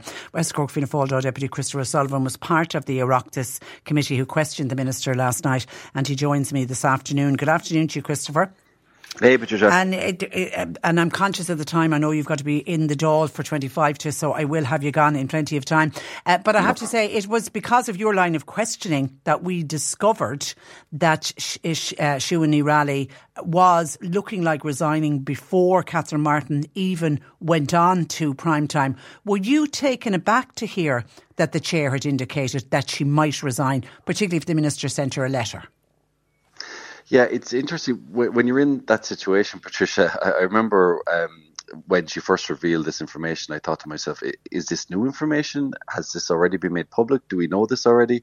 And then you do this mental search in your head and you realise actually this is new information and we haven't heard it, and it's quite significant. So I was taken aback, and you could probably see that in the reaction in the playback of the Dáil Committee last night, that this was quite astonishing. And to be fair, it kind of sheds light and makes more sense in terms of the Minister's approach to the primetime event on Thursday night. And what I mean by that is she was now aware that even if she sent a letter to Miss Ní Raghallaigh, to Siún Ní Raghallaigh, simply requesting a meeting, then the chances were that a resignation would be forthcoming. Now she's heading to prime time. It's revealed that, look, this is going to be a front page story in the newspaper tomorrow. So she's left in a predicament. Does she reveal this information on prime time, on the airwaves nationally, which, understandably raises eyebrows, and you wonder, is that the proper way to proceed? But the alternative, I guess, was that she didn't reveal it, that she somehow evaded the question and kept it on the wraps. And then you have the media and the print media leading with it as their head story the next day, in which case Minister Martin is being accused of withholding information from the public. So it kind of makes more sense in terms of the predicament that she was put in. It also kind of, for me, highlighted very obviously something that had been kind of, I suppose, suspected already, that the relationship between was breaking down. Minister Catherine Martin and the chair, who, I mean, the relationship is very clear how it should be. The chair is the minister's avenue of communication to RTE. It's her main channel of communication for getting information, for giving instructions, and there really needs to be a solid relationship there. And Minister Martin alluded to, this was the third occasion essentially where she felt that she was given wrong information or couldn't rely on the information, and therefore I'd say it was breaking point. So to me, it didn't sound like Minister Martin was overly disappointed with the result in that Siún Ní Raghallaigh handed in her resignation. But it also takes away that suggestion that Catherine Martin threw Siún Ní Raghallaigh under the bus. Ooh, I'm not sure entirely. Like, you can see why that accusation would be made, but certainly I will say that she was put in a very tough position. Now, I've said before, I'm not here as a spokesperson for Catherine Martin, and in fairness, she was well able to defend herself last night under quite robust question. I think she came out well. But I'm not sure. I mean, I put it to her. I said, listen, surely it was better to evade the question. As you know well, Patricia, you've had enough politicians on your show to know that we're brilliant at evading, not answering questions. Yeah. So was this the time to kind of say, look, there's been information has been revealed. It's quite significant. I need to speak to the chair before I delve into it any further.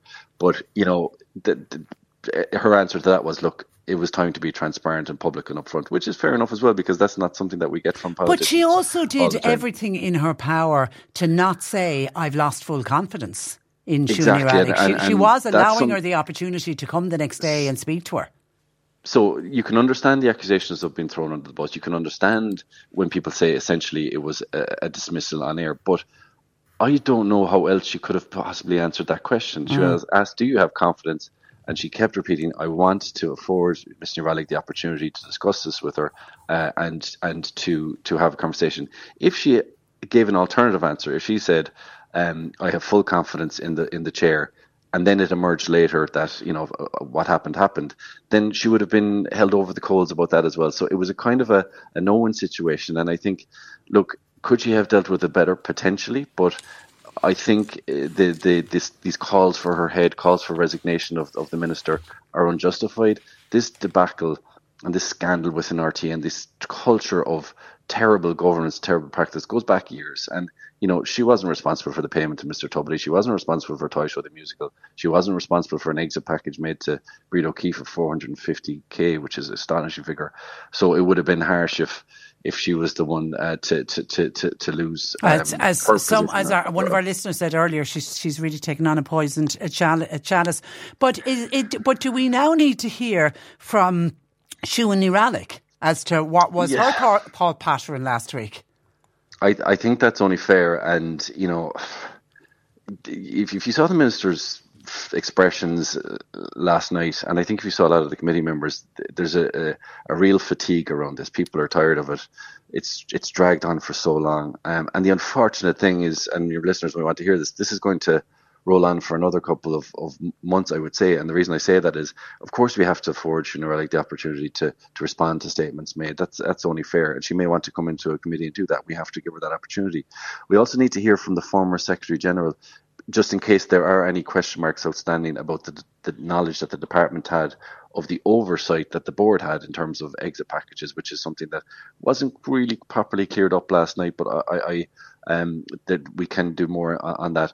We need to potentially hear from the Director General again, because the Director General attended that meeting where Siún Ní Raghallaigh stated and that there was a lot of emphasis put on that, and I imagine Kevin Backhurst, like the rest of us around the country, was sitting at home watching it last night. It was better than any TV, I have to say. I mean, he has questions to answer. He was at that meeting when the Minister asked about knowledge of the exit package. Surely he should have said, no, Siún, you're wrong there.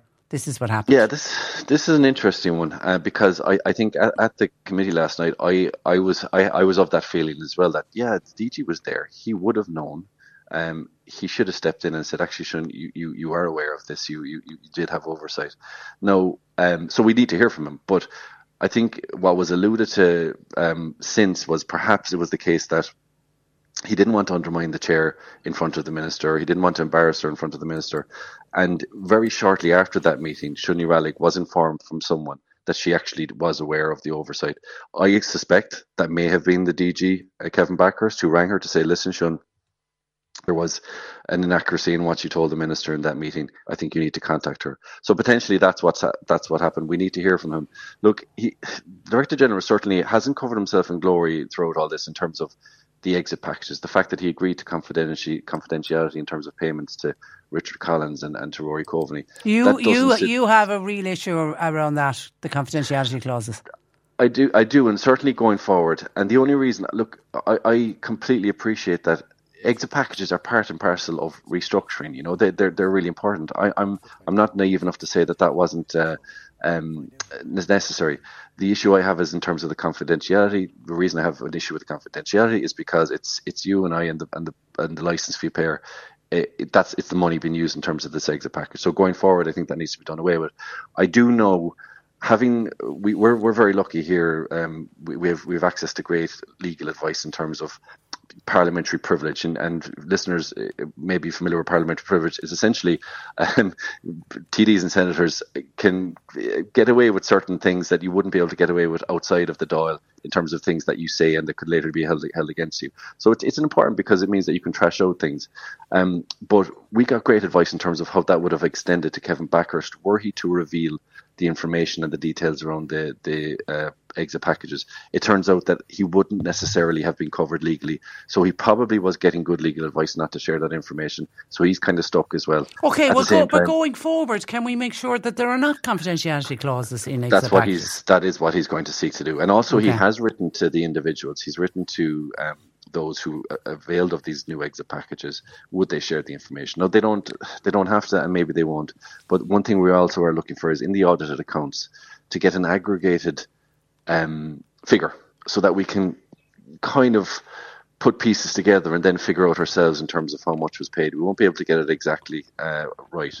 But you're right. The thing is, going forward, we need full transparency in terms of exit packages. Otherwise, you're going to continue to get accusations of golden handshakes and secret deals, and it's just going to continue to rock confidence in RT. Okay, and then obviously now we've got to backfill a position of chair. Is Siún Ní Raghallaigh's position going to be hard to fill? I know one of the names that were being bandied about was the former RT presenter Mark Little of the Storyful founder, and he said it would be like catching a falling knife. Is it going to be very hard to get somebody to take on that position? Yeah, and this applies to the DG as well. Like, I mean, if there was calls for the DG to resign, or that people said they didn't have confidence. If you lose Kevin Backhurst, who the hell is going to want to take on that position? And then it probably more so applies to the chair of the board, because the chair of the board is €31,000. Now that's still a decent chunk of money in terms of a salary, but essentially you need someone with really high qualifications, knowledge of RT, knowledge of public broadcasting, of public service, someone who understands the role and communication. So you're going to have to get someone top notch. So the Minister Martin is saying that she'll have the position filled within a week. It's going to be challenging, but I really hope they do, because then the rebuilding of trust has to begin, because I understand that the existing board aren't too happy with the minister in terms of how things went down. So there's going to have to be this whole repairing of relationships between the board and the minister and everyone else involved. Okay, and just to finish up, I mean, we've lost a chairwoman, a director general, a commercial director, a director of strategy, a chief financial officer, top paid broadcaster, all fallen, some would say, on their own swords. Where does all this saga, and when does all this saga end? I don't know. I really hope this time next year, Patricia, that we're not having this same conversation. Look, unfortunately, I mentioned that it's going to roll on because we probably will have to hear from Siún Ní Raghallaigh and the former Secretary General of the department. We have this report that's going to be published in 3 weeks' time into the governance of RTE. Will this expose new revelations? I was talking to a former RTE staff member recently who really has his blood up about this. He's really annoyed with you see, a lot of staff were afraid to speak out, Patricia, in terms of they saw the culture within RTE and they were afraid to speak out in case they were moved on. And they were able to speak silently about it. So he said, wait till you get hold of the credit cards, essentially was his comment, in that, these functions that people attended, etc.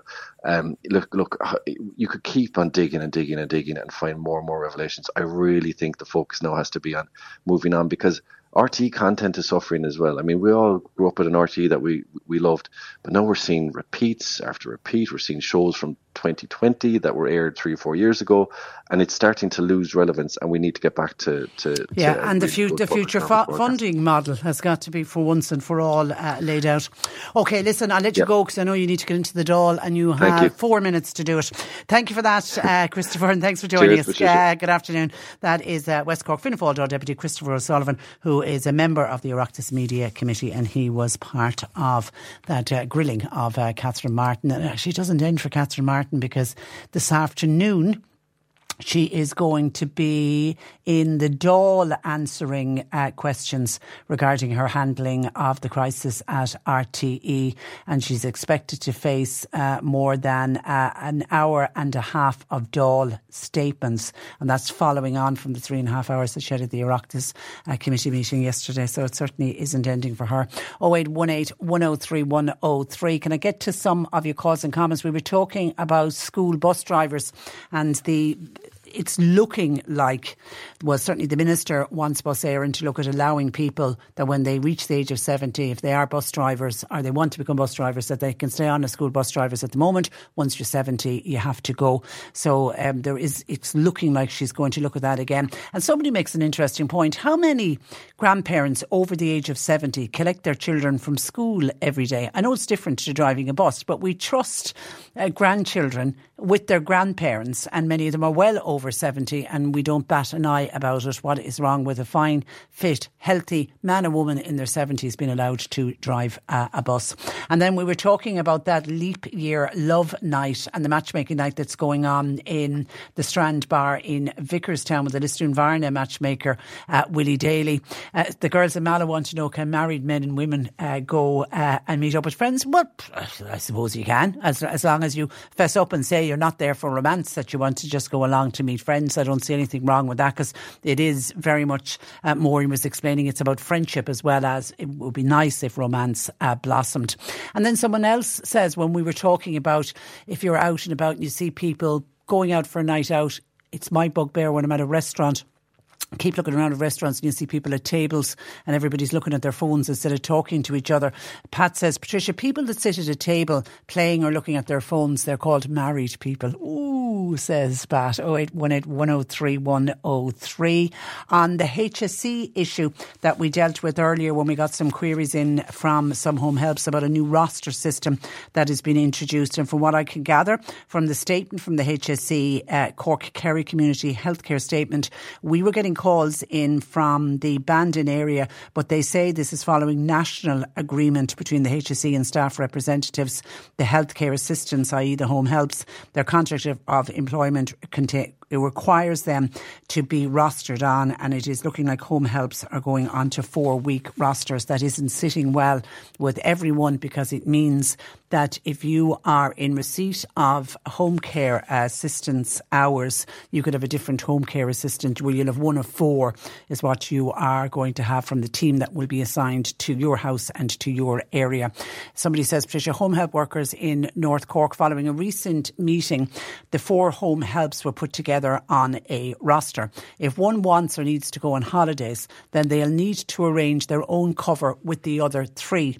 If there's no cover available, you can't take your holidays. Many are wondering, what if there's a family emergency? What if somebody becomes unwell? It has to be decided between the 4 who are in the rota together. That's putting a lot of pressure, isn't it, on the home helps themselves? Hi, Patricia. The HSC, I feel, is not demonstrating any empathy in the care of older people in the community by introducing introducing this new rostered system. Older people like their routine. They like to know who's coming into their house every day or every evening. The care of our older citizens, who remember were the ones who built up this country, is now being modelled on an assembly line system where humanity is losing out to efficiency. Ireland, I feel, has lost its heart. It is very sad times indeed. And someone else says it should have been the people who were cared for. They were the ones who should have been consulted. These are vulnerable people, and many of them are not open to having different people coming into their house. Many of them have to hand their house key over, and this now has been done at the discretion of the HSE. I feel it is a disgrace. 0818 103 103. And then we had a home help in North Cork who is a bit annoyed about the fact that their timesheets and their mileage information, they must do it all online. And she wrote to us saying she's not tech savvy, she doesn't have an iPad, she doesn't have a laptop, and we are getting onto the HSE to see if they will still accept physical paperwork from some of their home care workers. Marion Donerail says she wasn't very computer aware or tech savvy, but she ended up doing a course in the Nagle Rice College in Donerail. She found it fantastic. So for those who are out there that are a bit fearful about computers, there are courses, they run in the evening time in a lot of the night school colleges, and they are very helpful, and they start right at the very basics. So that might be something people could consider. On the reverse vending machines, and me yesterday not being able to do it because the machine was out of order, rather frustrating. I had to bring the bottles back to the car, and I will attempt to do it again today. James from Cloyne travelled by bus and train yesterday, and he picked up in total 7 bottles. All of them have the return logo on them, left on people's seats. People are not bothered about getting their money back. So James has picked up the bottles himself, and he's going to get the money back. Good on you, James. And then on loss through COVID that we spoke about with the hospice, the Irish Hospice Foundation and their report that is out. Mary was on. Mary sadly lost her mother 4 years ago. That would have been in the very early days of COVID. Mary's mum was in a nursing home, and there were only 2 family members allowed in to see her. Mary says they can do as many surveys as they like, but they will still not show the true picture of the rawness and the grief that families are still feeling. Only a small number of people are asked to take part in those surveys. In fairness, the Irish Hospice, they had 2,000 people doing it. It was, I'm assuming it was done online, so that was a pretty big enough survey. But I know for the COVID inquiry, Care Choice are one of the groups that they very much want the voices of the bereaved to be heard, and only time will tell when they set out the terms of reference for the COVID inquiry. And I feel 100% the voices of the bereaved will have to be heard. And then when we were talking about that with the Hospice Foundation, we mentioned the fact that funerals were very small, and that was, for some people, they found that extremely difficult, not being able to have the big Irish traditional large funerals that we have, where all the family members are able to attend. And I spoke about that family that I remember back in the early days when we were back really in the throes of COVID, and we were only allowed to have 10 people at a funeral, and we had a family that had 10 siblings. So literally the 10 siblings, none of the grandchildren were able to go, none of the spouses were able to go, none of the siblings of the person who passed away, was literally just the 10 children. And the loneliness then of walking out of the cemetery and 10 people getting into 10 individual cars and just driving home. Well, somebody was on to say, I lost my wonderful mother during the pandemic, and it was at the time where you were only allowed to have 25 at a funeral. For me, it was absolutely perfect, because hand on heart, I have to say, the last thing I wanted to do was have a typical large Irish funeral. Not everybody wants the big wakes, not everybody wants the big crowds. So it did work in the favour for other people as well, which I accept. Now, the Mayor of the County of Cork, Councillor Frank O'Flynn, has welcomed the decision of An Bord Pleanála to grant permission for remedial works to the existing Fermoy Weir, which of course we know is a protected structure, and the construction of a new fish pass on the riverbank water. Frank O'Flynn, Mayor of Cork County, joins me. Good afternoon to you, Frank. Good afternoon, Patricia, and good afternoon, listeners. You're very welcome to the programme. Now, this really is good news, isn't it? Because it's planning for both. Oh, this is great news for Fermoy and the surrounding area. This is something I've been chasing now. And about 4 or 5 years ago, I was chairman of Fermoy Municipal when we put in the first application. But over the last 2 years, when the application went in, and so it's taken 2 years for board from Lawrence to make the decision. And the good news, Patricia and listeners, is this: we've got full planning for both the fish pass and the weir. Because they could have made a decision that you do the weir and do the fish pass later, but Cork County Council are the owners of the fish pass, of the weir, and everyone knows that they actually protect the structure. So it is great news to get that planning yesterday. And do you know why it took so long, Frank? 2 years seems an excessively long period of time. Patricia and listeners, it's absolutely crazy. We have numerous housing projects at the moment on Cork County Council with the board. And often there's maybe someone might object to which they're entitled to, but it can take so long. 2 years is absolutely crazy. And we had a lot of preliminary chatting and discussion with them as well before we actually put it in. But we crossed all our T's, dotted all our I's with a very, very good application. And I'm delighted now that this is one of the best news stories for many, many days. And I look forward now within the next 7 to 8 weeks, there's a cooling off period, and we'll be putting our application in out to tender, and our consultants, as I talk now to Patricia, are actually working in that. Yeah, I was going to ask how will the project progress? The first thing is to get it out to tender, is it? It has to go to tender, and as everyone knows, since we became a member of the EU, every project now under 25,000 has to go to EU tender. And a project like this, which is very, very large, there definitely will be lots of interest in it. So our consultants are working in it and preparing it, and it can go to tender within the next 6 to 8 weeks. And I look forward to a decision then being made. I hope that maybe an Irish contractor, first of all, to also provide quite a lot of employment locally. But this is wonderful news for the fishing clubs locally, for the rowing club, which has major issues down through the years since the weir gave way, and then of course we had COVID, and also for tourism, the Blackwater Valley. We don't play to our strength. We don't sell it enough. And this is a wonderful news. And tourism going forward, I think, will be probably one of the biggest interests in Ireland. And we have to put that to work on it. We have a separate section on Cork County Council for tourism and economic development. That's how much we think of it. That's what we're driving it. There's actually a local girl that's actually driving it for Cork County Council. And I've no doubt it's going to be a major boost for my the surrounding areas. OK, Tom, who's a fisherman, says this really is great news. Well done to all in Cork County Council. How much will it cost, Frank, and do you know where funding will come from? Well, we had some costs, Patricia, and now we're about 2.5 years down the road, and everyone knows how cost of things have gone since oil went up and since COVID and since the war in Ukraine. And the costings that was there 2.5 years ago are probably, I see you're talking about probably just short of 5 million. And it cost something similar. The weir cost something similar to the new fish bypass.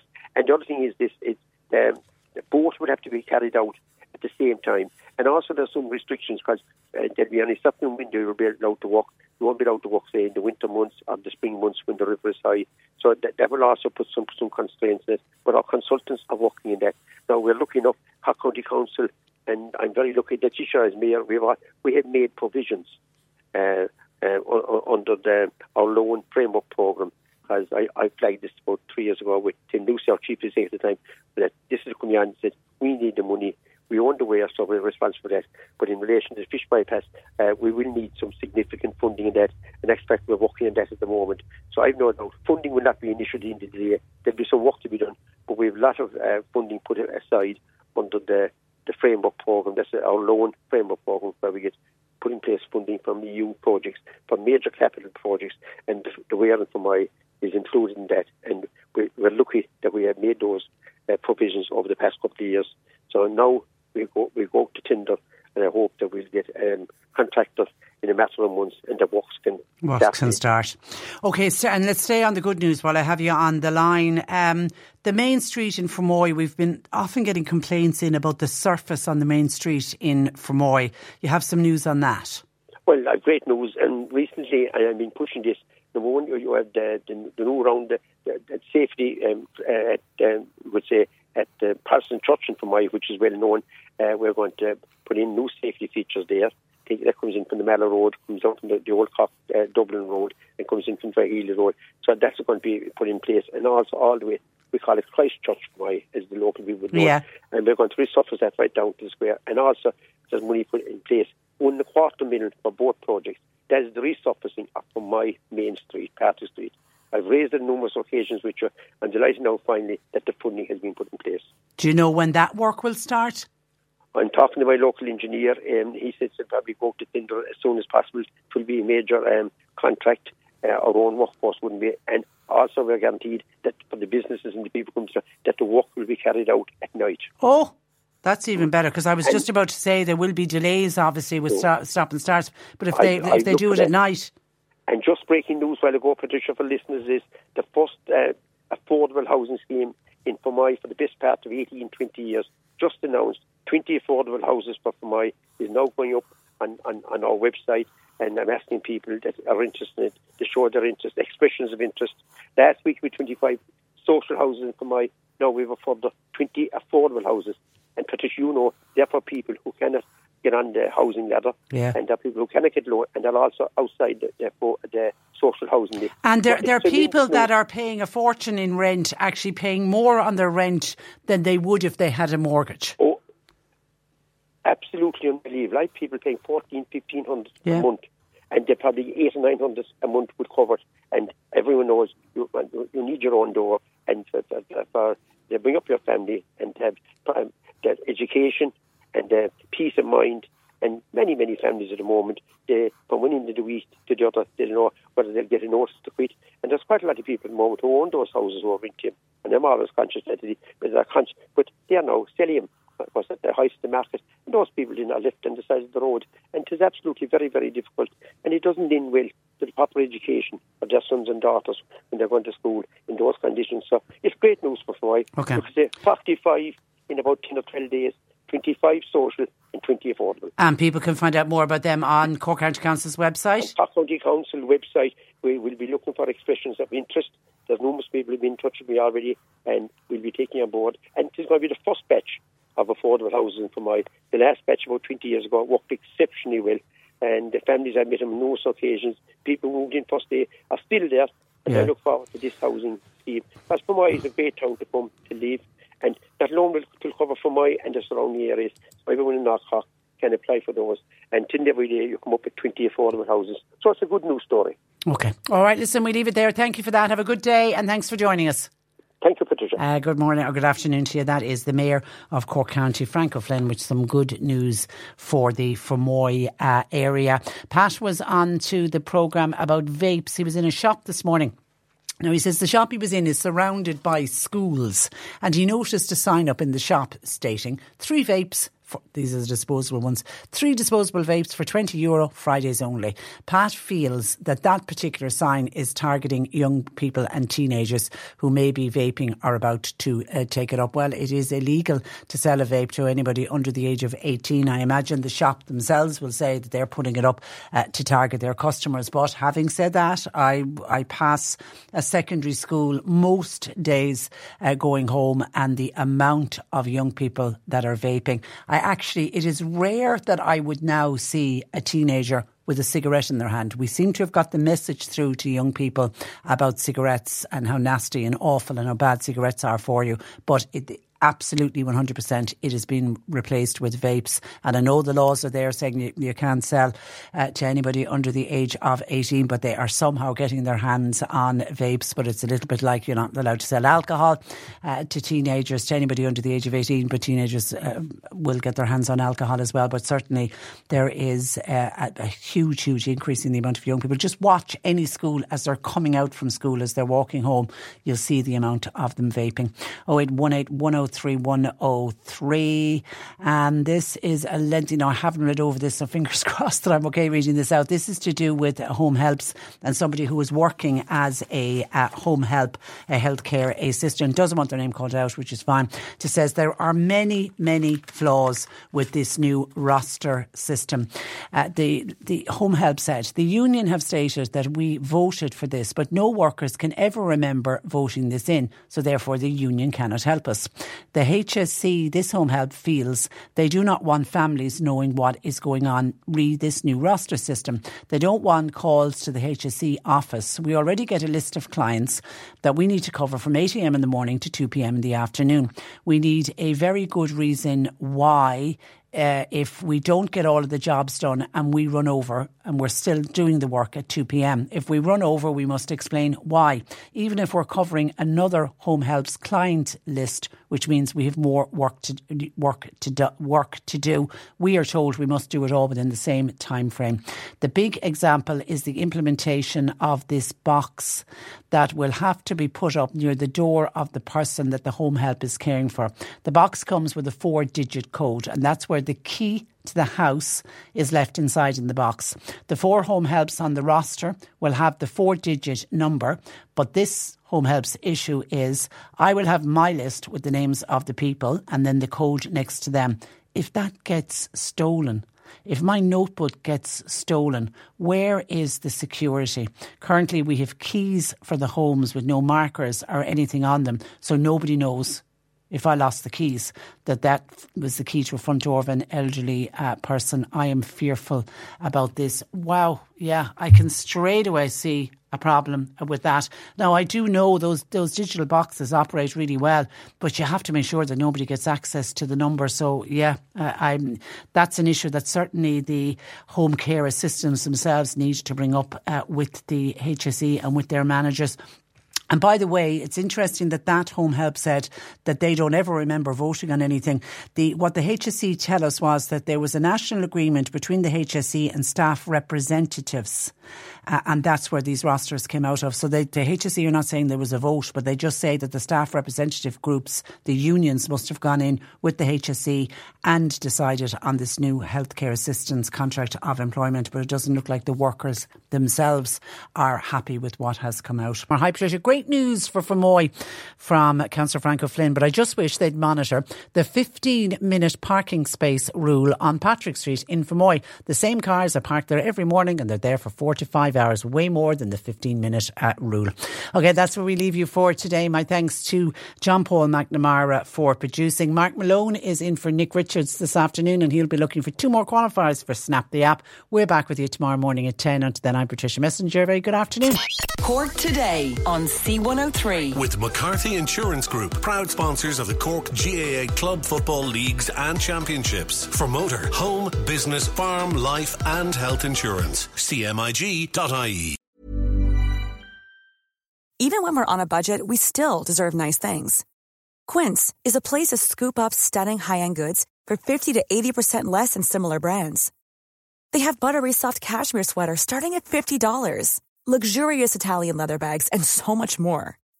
Plus, Quince only works with factories that use safe, ethical, and responsible manufacturing. Get the high-end goods you'll love without the high price tag with Quince. Go to quince.com/style for free shipping and 365-day returns.